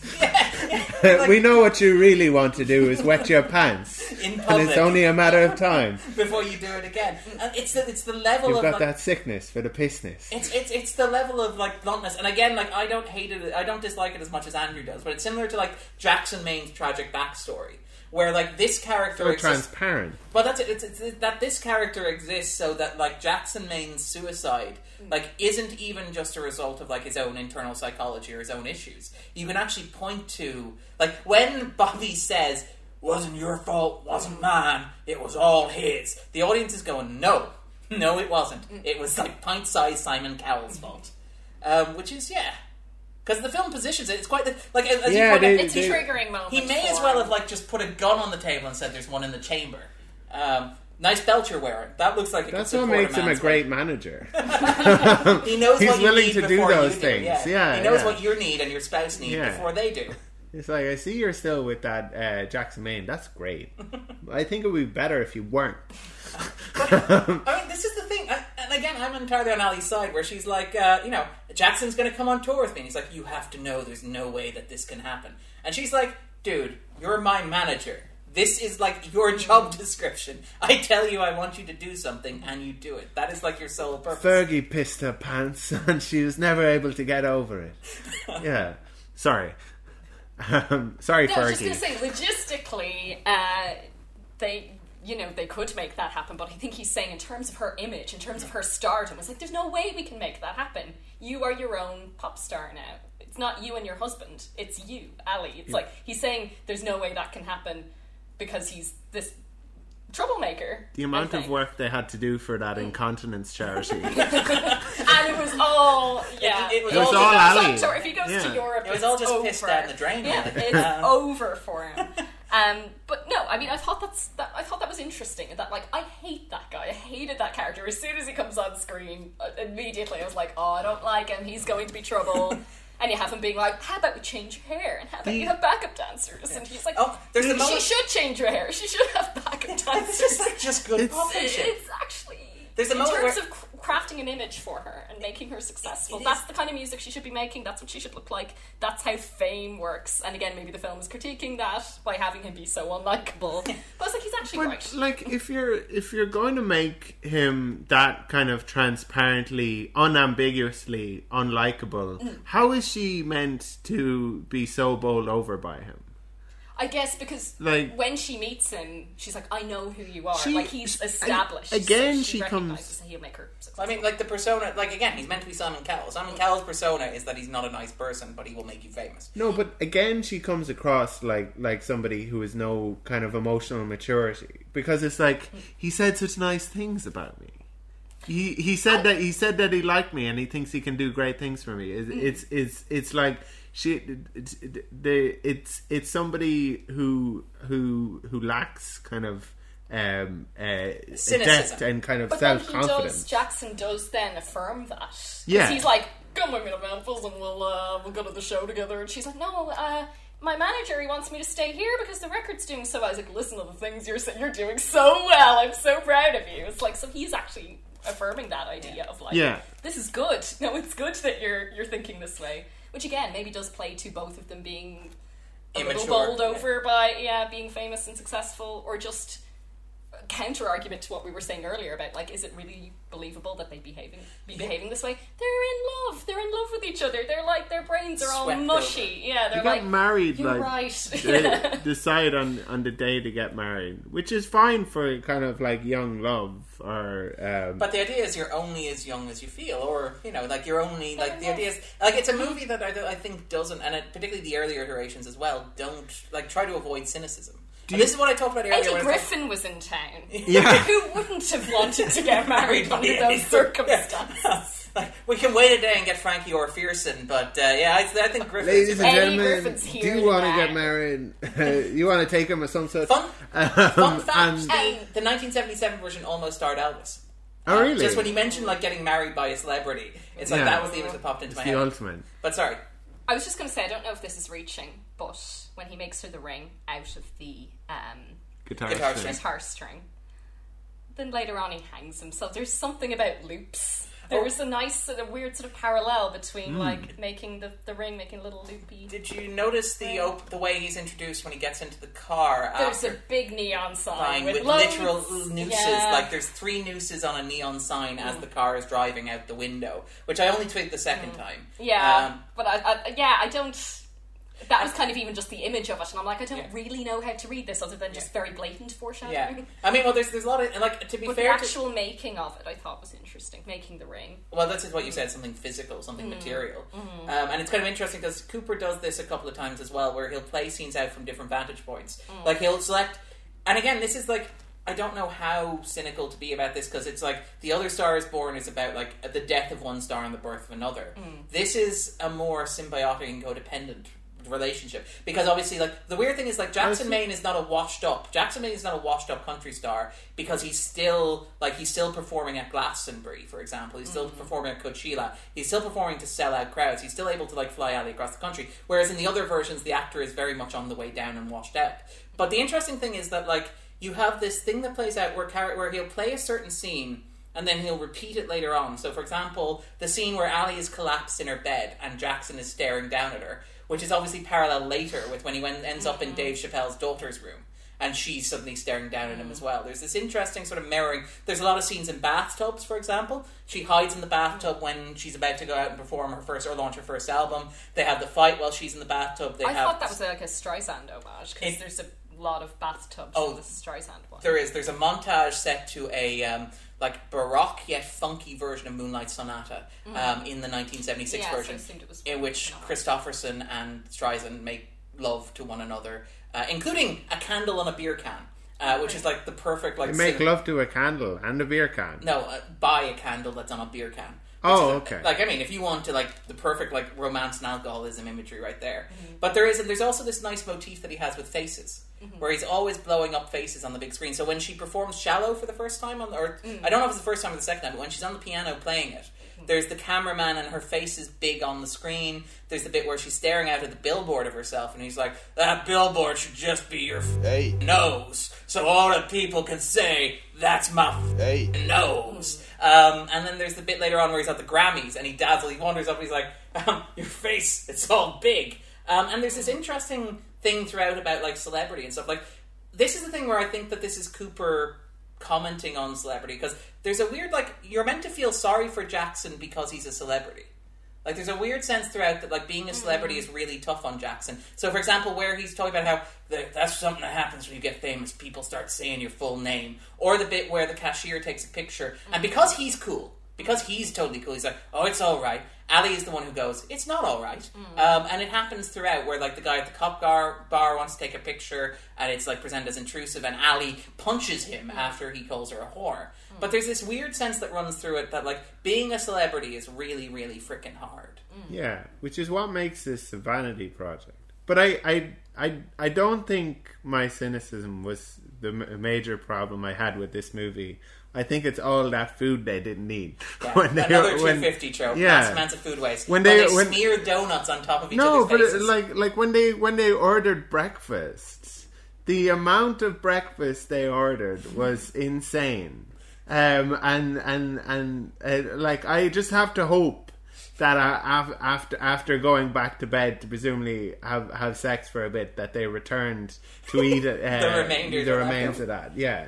But it's so difficult being a celebrity. It is. I was more thinking of, like, the bit where they cover each other's faces with that as donuts, well, which I think is a nice. They do that repeatedly in the movie. Very evocative image, because it feels like, again, Cooper's playing with celebrity, because you Eat have the the idea food. that her face is ubiquitous. So what you do is you cover his or her face and you make them anonymous, and they become people to another. They stop being Jackson Maine and they become Jack. You know.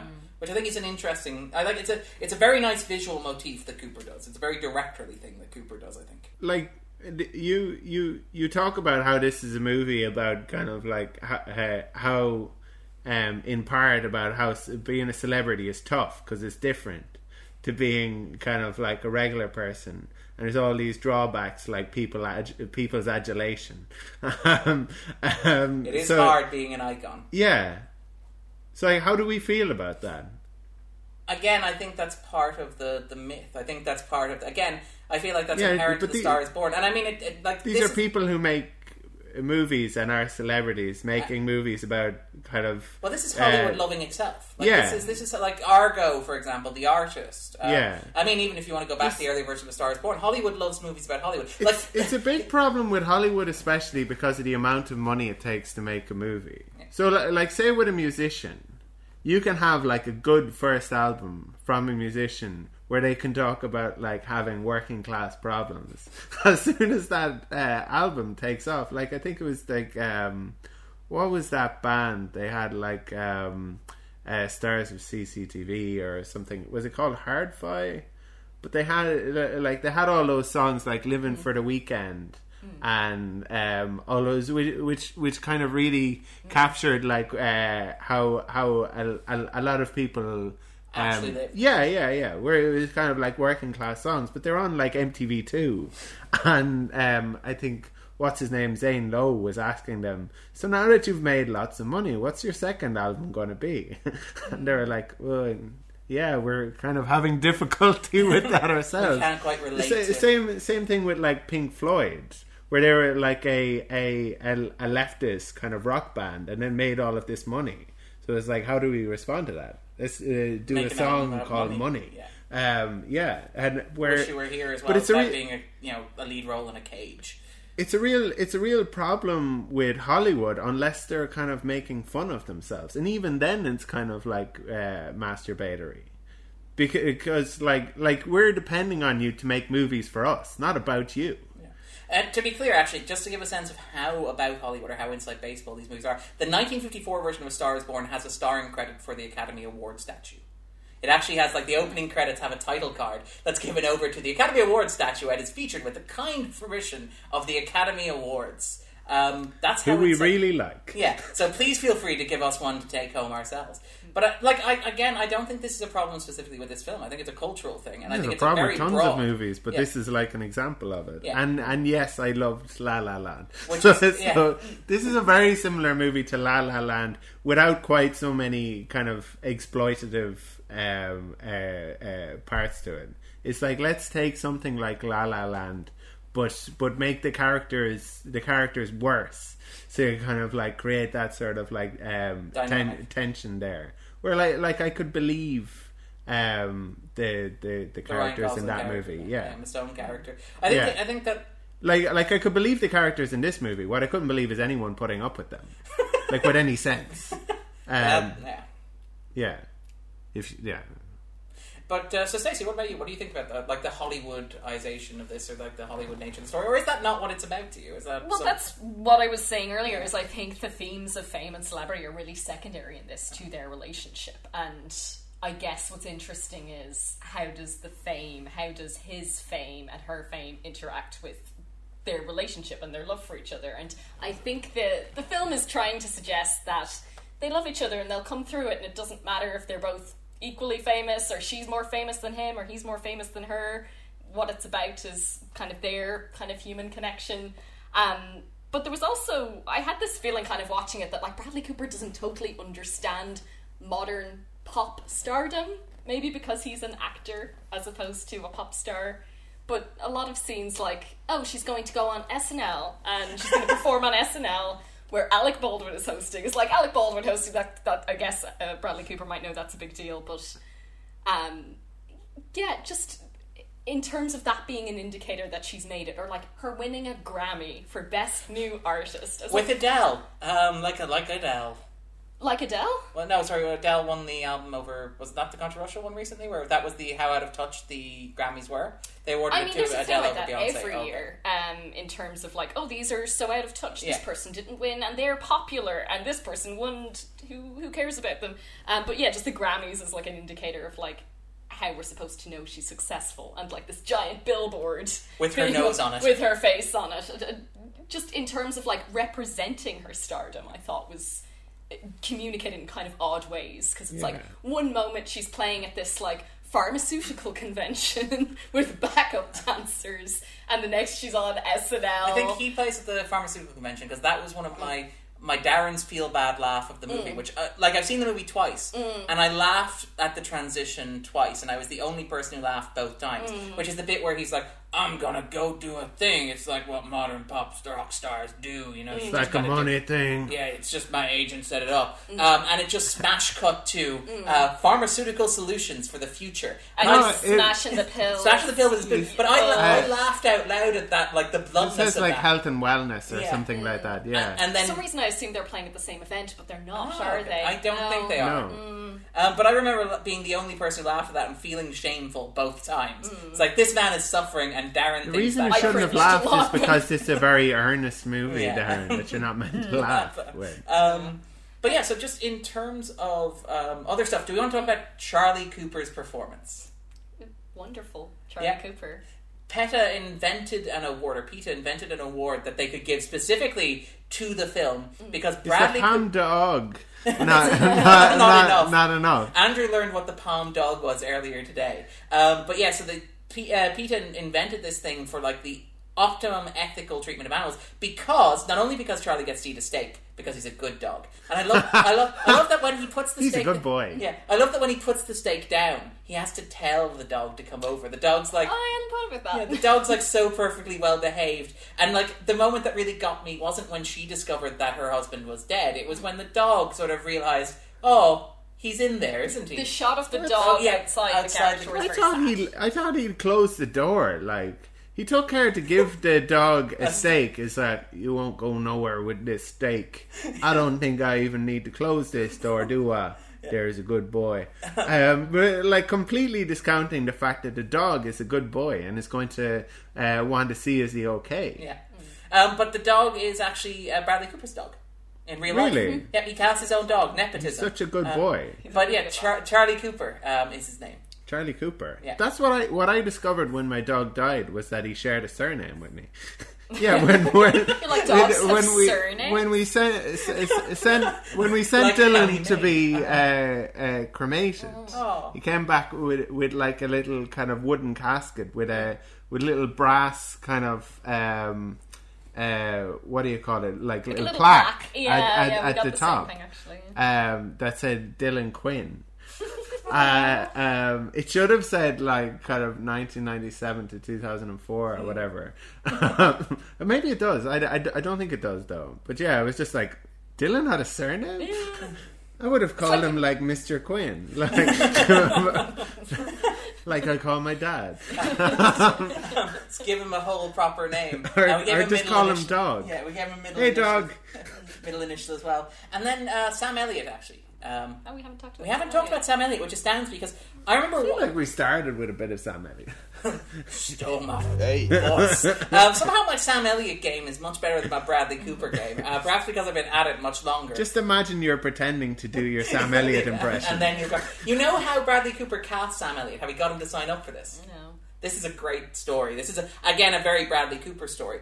How he recruited Sam Elliott for the role was he talked to him and he gave him a cassette tape, which had Bradley Cooper doing Sam Elliott's voice. Oh my god. Illustrating that Sam Elliott was the only person that they considered for this role, and that Cooper was so devoted to having him in the film that he'd already begun practicing his voice. And Elliott's response was, after hearing that, I couldn't say no. It wasn't, you stole my voice. But Elliott's really great in this, and I mean, it's interesting because I don't cry at movies, and I didn't cry at this, and but one because you don't cry at movies. because I have no soul. Yeah. What was it, like 4 years ago when you last cried at a movie? Well, Up is the one that I really think, but that was more than 4 years ago. But yeah, probably about that long. Interstellar kind of got to me a little bit. But that was also in 2014, though. Yeah, so that'd be about 4 years ago. But sorry, 4 years ago. But the moment that really got me in this wasn't the suicide, wasn't the I'm sorry, I'm so sorry, or the trying to recover. It's a little bit where he tells, and again, this is a very Jackson Maine moment, where he says,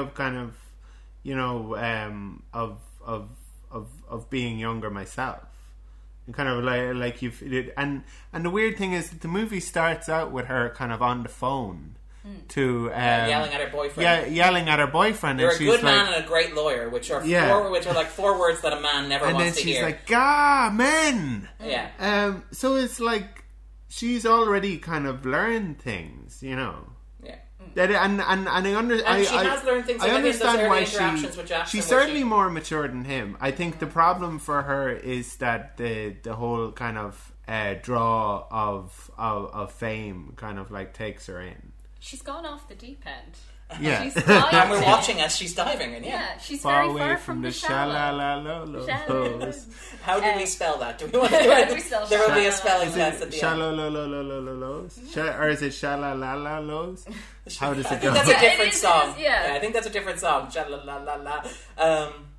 Uni da di da di da di da. La di da. Anyway, sorry. Yeah, I was thinking when we were talking about Bradley Cooper writing a pop music film. It's like Darren, how would you represent success in pop pop music if you were Saturday writing a Night movie? Live season finale, Alec Baldwin hosting. Yeah. Maybe win the Eurovision at some point. Ireland always does that, right? I do love that, like, there are lines, and again, like that song, which I love, which is, again, Why'd you come around me with an ass like that? which is a line that only exists in the song so that, like, they can fight about it later, but This is not like me. is the central refrain of that pop song. I can't stop talking about what you do to me. You keep keeping me from how I'm supposed to be. The movie's sort of doing that big flashing neon lights thing, which It is does kind that of, with all of the songs, though. Like, maybe it's time to let the old ways die. Yeah. And this is not like me. Like you Yeah. just said, there's a lot of the songs. And I'll never love again. It's like the key message of all of these songs is like the chorus line. And this is my emotional state as it is at this moment in time. Yeah. It's like, I stole your voice because you were never willing to explicitly tell the plot of a movie with yours. Yeah. And I will. But this comes back to, like, the idea of 70s authenticity, not to be on it too heavy, but is the idea that, like, it's a really weird idea that having talent is not enough of itself. You have to have talent and want to say something, which is very, like, and it's like you were using it to say, like, you were, it's like... we gave you a platform and you were talking about texting some guy who wears jeans. Yeah. Like, And know, even Jackson, when he's justifying, like, stealing his brother's voice, it's like, that I stole it because you had nothing to You had say. nothing to say, And he yeah. doesn't apologise for that later on. He's not like, I was a bit harsh or unreasonable or I shouldn't have stolen your voice. It's like, I only did it because A, you had nothing to say, but also because it wasn't Dad I idolised, it was you. But also, I had stuff to say. And it's something very weird about that. And again, I think that's the authenticity thing. I think it's like, it doesn't understand that Gaga can have things. Because Gaga is a hugely influential artist. She's hugely important in, say, the gay community and stuff like that. But even, like, her performative style, she's hugely influential. She's very much engaging with these things. And she's saying things in a way that is not as literal as, this isn't me. Maybe it's time to let the old ways die. Or what's the other one? Oh, I'll never love again. She's more approaching stuff, like, obliquely and stuff like that in her lyrics. But yeah, I find something very off-putting about that idea that you can't have art that doesn't literally say the things that it's saying, that isn't literally saying what it's about, and somehow it's illegitimate if it approaches it in a weird way. Yeah. There's nothing, like, very little kind of poetic. Yeah. About I'll never love again, Yeah. or this isn't me. But is there anything else you want to talk about? even when you piss your pants. I'll still love you. It is worth Yeah. noting in terms of Gaga's persona, because we've been talking a lot about how this is Cooper's narrative and how Cooper's playing with it. Is there? And I won't pretend to know Gaga's discography as well as anybody else here, as well as, say, Stacy, or maybe Andrew even. But, like, is there an element of this suiting, and you sort of suggested this earlier when you talked about how she's shifted away from stuff like, say, The Fame Monster, Yeah. towards those piano albums with Tony Bennett, but even her more recent one, like Joanne, which is her own middle name, I believe. Yeah. So it's got that level of authenticity about it. It's got a picture of her wearing a cowboy hat on it. It's got a much more rock and roll focused PR campaign. Is there a sense of, like, I mean, like, we've been very harsh on Bradley Cooper here on this podcast, but is there a sense that, like, The Star is Listen Born... with Jeff Bridges. Okay. I'd like to see that. Well, that's Crazy Heart. Yeah. Crazy Heart, I really like Crazy Heart. But this is the thing with Gaga. Does this movie suit Gaga's own career narrative as much as it suits Bradley Cooper's? That she's trying to position herself as a more traditionally authentic artist through that work with Tony Bennett, through the album Joanne, through shifting towards rock and roll, and now tried to become an actor. And, like, she's talked about how she's been practicing her, like, awards acceptance speech since she was 7 years old, which is like one of those great give me an Oscar sort of character things. I think it'll do her the world of good. I do believe that this is great for Gaga, and I thought she was fantastic in this movie, and it really showcased her and what a talent she was, and the kind of versatility she has as well. I think she could do whatever she wants after this. But Stacey, actually, is somebody who knows, I think, kind of... You'd be more in touch with Gaga, sort of, as an artist. I don't know, I think I'd be a little bit more hesitant. I was like, Okay. she's good. I think she's really, really good in the film. I think she plays off Bradley Cooper really well. I'm not sure how well she'd do just In general, you know, or in a role that's general not as an scary? actress, yeah, where she's not playing a pop star, she's not playing somebody who. Oh, I meant is on more this in journey. terms of her music. Oh, in terms of her music, yeah, I think she could pretty much do whatever she wants because she did move from this kind of pop music into experimenting with different genres, working with different artists, working with Tony Bennett, and now going back to these kind of big piano ballads. Like Million Reasons would have been one of her more recent singles, which is very much like one of the songs in the movie, Always Remember Us This Way. Yes. They're basically the same song. So I'll be interested to see.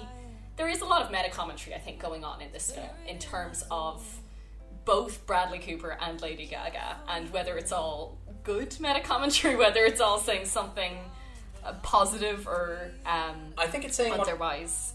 I think it's saying what they wanted to say, though, which is something that I think they're both in command of the narrative. Yeah, and you have that great speech at the end where Sam Elliott is saying about the 12 notes, and I've written it down. Oh, go on. So he says... Are you going to do it in Sam Elliott's voice? Sam Elliott's voice. Yes, it's the same story told over and over forever. All of the artists can offer the world. It's how they see the 12 notes. You love the way you saw them. You love the way you saw them. He's talking to her about the way that she represents the world. That's like amazing. It's a very nice way to read the movie as well, because this is a remake. This movie has been remade 3 times. This is the 4th movie just called A Star Is Born, and as we've been saying, the narrative appears in so many other films. So this is the way Bradley Cooper is arranging his 12 notes, and it's interesting that what he has to say, is something that has been said 3 times before. But he's making a point about how it's still meaningful because he's the artist. He's telling the same thing. He's not saying something new, but it is still authentic in the way he is presenting it. I think it's the point. I think it's Sam authentic Elliott to is him. Yes. Yeah, it's authentic to him. Yeah. I genuinely believe that this is how Bradley Cooper feels, and I mean, I feel like that's an accomplishment of itself. Like, again, as a film critic or as somebody who likes film, even if I didn't love this as much as other people did, I admire the fact that Cooper goes all in for it, and that he commits to it, and that he doesn't compromise or soften the edges of what he's saying. Even if I don't quite agree with what he's saying, and what he's saying gives me some pause in some respects. The thing that annoyed me, I guess this will be like the last kind of negative thing. The thing that annoyed me about the snobbery is it isn't like a positive snobbery.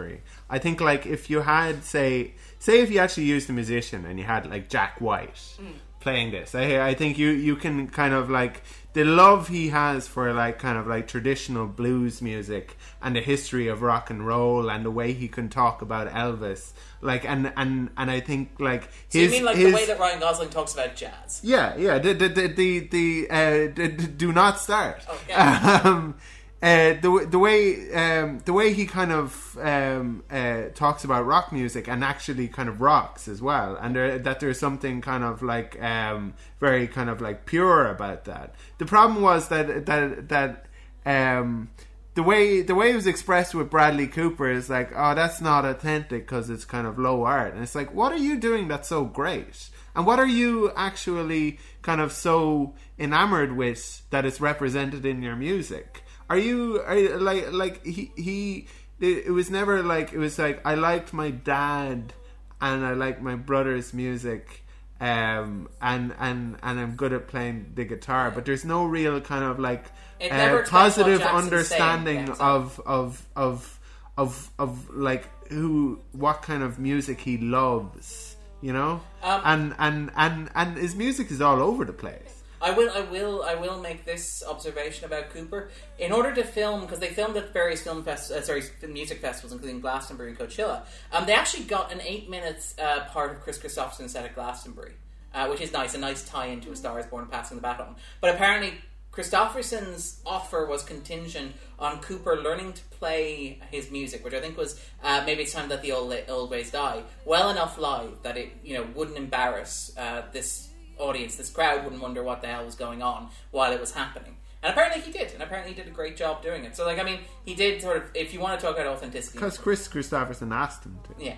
Chris Christopherson, an actual kind of authentic musician.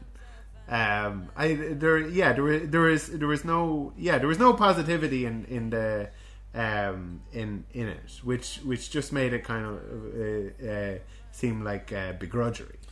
something I think is kind of interesting, which doesn't directly pertain to the film, but sort of does, and we mentioned it earlier, that at one point Clint Eastwood was going to do a Star is Born remake with Beyonce. Yeah. I just think that's interesting in terms of something else Beyonce is actually doing at this moment, now that, you know, concurrently with the release of A Star is Born, is she is on tour with her husband.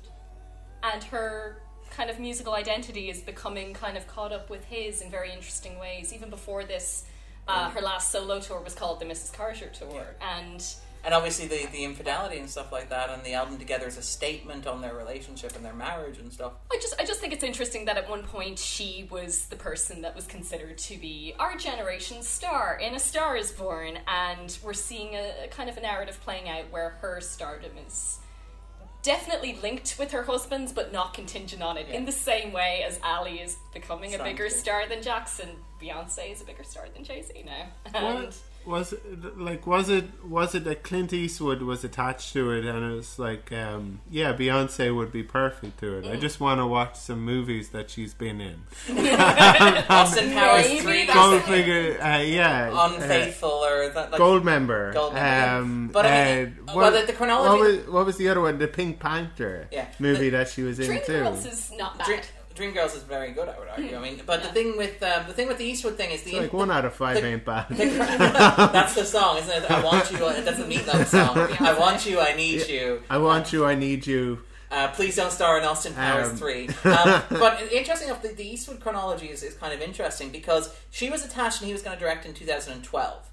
Then he sort of drifted away the project. I think he did Jersey Boys instead, which is perhaps a more on-brand Clint Eastwood musical. No songs in it though. That's no original it's songs. It's not a musical in the same way that like Dreamgirls or A Star is Born arguably is. And I think it's probably something he might have been slightly more comfortable with, I think. It's more on brand for him to do a musical, certainly. Gonna paint your wagon, eh? Yeah, but, exactly. But Beyonce then dropped out. The project fell apart. She came back on board when Cooper did, actually. There was like a period of, I think, of about 8 months, because she got pregnant, I think, with one of her children. And they... One of her children she got pregnant with. Okay, thank you, Andrew. That's a very strange way of saying that. Okay, she got pregnant and had a child. Yes, yeah. But she came back when Cooper came back on board, and then left in 2016. Which is interesting because that's when Gaga came on board. Because kind of, I wonder how this movie would play with Cooper and Beyonce. More to the point, I wonder if it would play with like Beyonce and Gaga in like Telephone. Isn't that it? Is Telephone the one? Telephone is their collab, and it's great. There's an extended telephone video where they're holding up a diner. Yeah, and so it's wonderful. Just play that as like your 2 hour, 20-minute prestige fix there. Yeah. But yeah, so in terms of other stuff, is there anything else we haven't talked about that we want to talk about with Star is Born? That we haven't liked A Star is Born more than you guys. I liked it too. I liked it less. And I guess with it, like I like it less and less when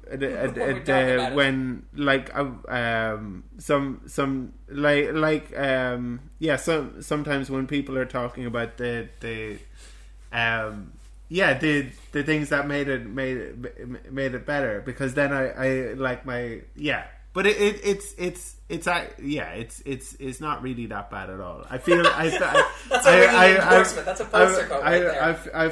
I feel bad that I've been so hard. Not as long as some musicals. That I've been so hard on Bradley Cooper. But it's no La La Land. And Darren as ever sits on the fence. I didn't love it. I think it's very well made. I think Cooper shows tremendous promise as a director. He does. I think definitely. Gaga is. I think the chemistry between them is more great. than an actor. Yeah, I think that again. I have some issues with the plotting and some of the themes, and I feel a little uncomfortable with the rock and roll pop authenticity thing and the relationship a little bit. But I think the two of them work very well together. I think it's charming, and I think there's a reason why this story resonates in the way that it does, and why it has always resonated. Because I think that it speaks to something cultural in terms of like, because people are all wondering about like First Man. Is First Man the patriotic story of like, you know, the end of year? This is the quintessential American narrative of the end of the year. It's this idea It's a quintessential Hollywood narrative. Yeah. They just like to make movies about themselves. That's the reason they'll keep getting made. I guess that there's But like people go a and more see these important movies. reason about why people will want to see People it. go and see these movies. They Like, do, I mean, whatever yeah. about, like, however flattering these Well, it's movies the are to whole Hollywood. kind of pop idol sort of No, I mean, X Factor culture, I suppose. Yeah, and I mean, again, I think that, you know, whatever, this is Darren, like, I'm not going to shake my fist at the cloud and say kids these days and whatever, or anything like that, but I think that there is a yearning. I think you were talking earlier about kind of like if there are people here who are like 32 and wouldn't mind kind of like getting famous. I hope you didn't start this podcast to get rich and famous. This is my big plan. This is my launching pad, baby. Because those are like kind of I think if it's so in it's like the validation of kind of like fame is great to have, because like if you're producing something, it's really great if it gets to a lot of ears, or if it gets like if a lot of people see what you've created. I think as an artist that's really important. But I don't think really is the Jackson Maine of this podcast. But I don't think like people ought to set out to do it, and that's the kind of dream that these kind of movies sell. I think the dream is more to be seen. I think the dream is to be seen as somebody who I think is it's more special. important to express yourself. I think it's a bonus when people listen. Okay, I think it's important for people to It's listen. a to kind of other a people. cathartic act. Okay, And then the validation is for people who can't validate themselves. I think that's a very, very harsh thing. I don't know. I wouldn't agree. I think that it's important for people to feel seen. Like And I think it's important for people to do them. And then if people want to give them adulation, that's a positive kind of in and of itself. It's not filling a void that they have, and I think it takes on more importance when it is filling that void. Okay. Which is why these things are so kind of where the whole idea of making it big is more kind of about a problem that a person had. Okay. Sorry, Stacey, do you want to say? I was just going to say, I think the film could have made the point about fame in a lot like less kind of sensitive or nuanced way. I think it deals with fame in just the right, like it devotes just the right amount of screen time to people do aspire to be famous. Being famous is kind of bad. This is the way it is. Let's get back to their relationship. As I said, I think it raises some interesting ideas about fame, about celebrity, about what it takes to attain it and whether it's worthwhile. But that's not actually what the film is about. As I said, it's about him. It's about their relationship. You were happy enough with their... I thought it was, done well. You were happy enough with their relationship then, innit? I mean, obviously their relationship is problematic insofar as, you know, he's an addict, he is embarrassing, he's kind of possessive even in the beginning, but I think she does try to assert herself well, but she falls in love with him, and I think a lot of the problems that we could see in their relationship can be kind of written off by, well, she's in awe of him and she's in love with him, and that's why it went this way. But I think, I thought it was done well. Yeah. The falling in love kind of establishment of it is, I think, done quite well. I think some of the looks in between them, it does feel like kind of genuine chemistry. Yeah. And I mean, even if you look at the press tour where the two of them are touring together, they play very, very well off one another as well. Like, you can't replicate that sort of chemistry. It's remarkable. It's again, it transcends. Like, they're both good, but I think together they're great. Yeah. Alright, so we're going to wrap things up, but generally before we go, we ask our guests if there's something they'd like to recommend for listeners, if there's something in the world that gives you joy, that you like to bring people's attention to say, here's this thing, you should go see it, listen to it, read it, it made me happy, it might make you happy. What would that be? Oh gosh, well, I know, sorry, we should have prepped before. We've just been talking about A Star Is Born. I'd recommend the Star Is Born soundtrack on Interscope Records, available everywhere. No, there are some bangers on the soundtrack. I have been enjoying listen to it. Some of the songs. As you say, what his band is supposed to be is kind of all over the place, because at times they're kind of Zeppelin, at times they're kind of country and western, at times it's like these big piano ballads, which is weird, but... It makes it weird that bangers. He's kind of snobby about things, because it's like, well, where are you coming from? Sorry, yeah. But I'd say that, yeah. I went to see Bad Times at the El Royale last night, and I didn't realise it was like Drew Goddard? 140 minutes long. It is a commitment. So it was a little bit of a trudge near the end. I think the third act kind of falls apart, but it's a lot of fun. It's very ambitious. It's very weird. It's Drew Goddard, as you were saying, who was involved with making Cabin in the Woods, which I adore. And I would recommend that, I guess. I also saw that. With some reservations. It's very much, it's like the kind of movie they don't make anymore, in terms of like, it's this great starry ensemble in like a mid-90s crime filler it's like a film noir sort of thing. But it's also really playful and kind of, it has these big ideas about like religion and authority and government and trust and law and order and lines and boundaries, which I really like because I'm, into that sort of stuff. But it feels kind of like it's deconstructing some of that stuff as well. Like, it is one of these, like, Tarantino-esque, kicky, noirish, what does it all mean kind of crime thrillers, but it's like, but by the way, don't take any of this too seriously. I mean, it's a film noir where voyeurism is, like, the biggest theme in it, where you have, like, characters watching and listening to each other through screens, as if Goddard's not getting his point across about what this movie's about. It feels like a film that I think Martin McDonagh would love to have made. Burn. Take that. As well as Drew Goddard does. It doesn't totally work. It doesn't, as I said, I think it falls apart at the end, but I really enjoyed it, and I thought it was weird in a way you don't see very often, so I'd probably recommend that. I'd second that. Andrew, do you have anything you'd like to recommend for people? So A Star is Born is out in cinemas now. I believe still out in the cinemas, although probably kind of smaller screens at this point, but I think it's still in the Savoy. By the way, the Savoy have tiny little screens now. That's where I saw it. With like... Really? What's the new Screen 1 like? Small.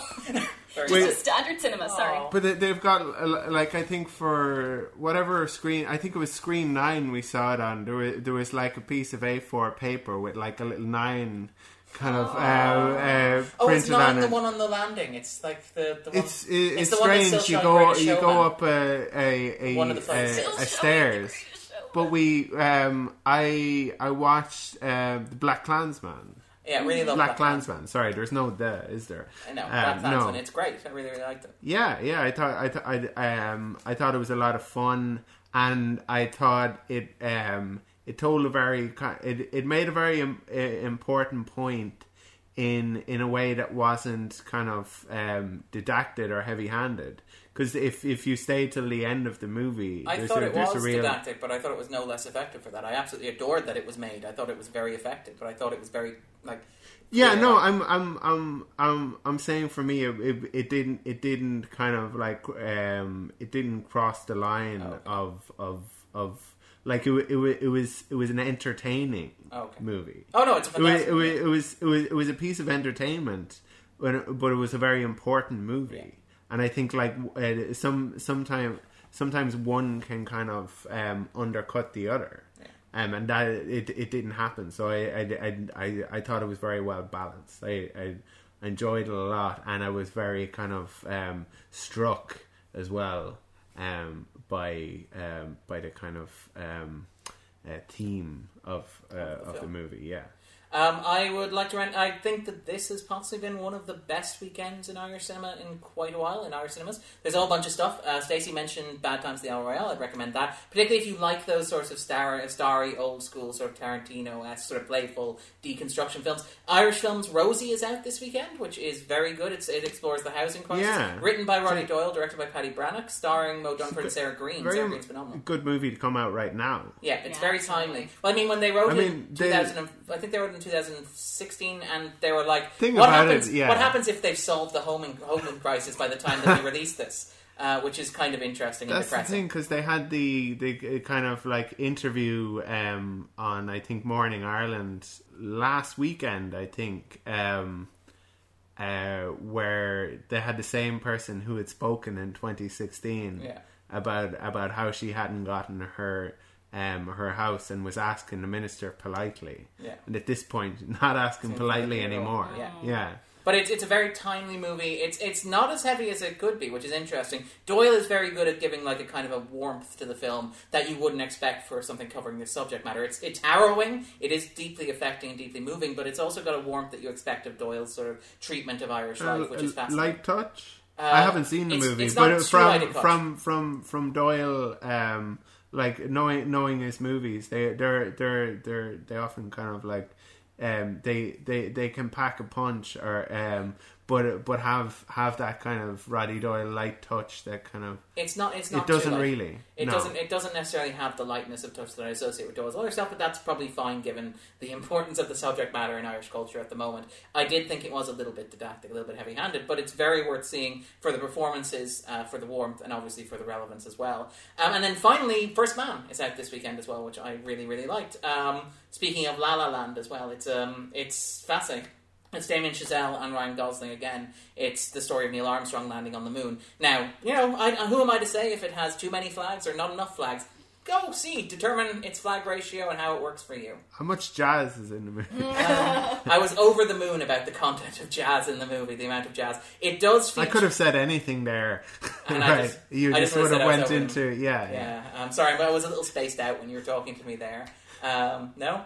Okay, I think you're loony. Thank you. But anyway, so if people are looking for a bit more Andrew and Stacey in their lives, where can they find you guys online? I'm on Twitter at Silver St. Groud, that's silver, the word silver, STGROUD, but... Perfect, we'll include that in the show notes. I know that State's shut down. I'm not sure if it shut down since last we talked, but all your reviews are still up there. It's the site's still up, so you can find a link. There's some really good writing on there, and I'd wholeheartedly recommend that as well. Andrew, where can we find you? The 250 podcast on iTunes. Released weekly. Stitcher. Released weekly on Stitcher.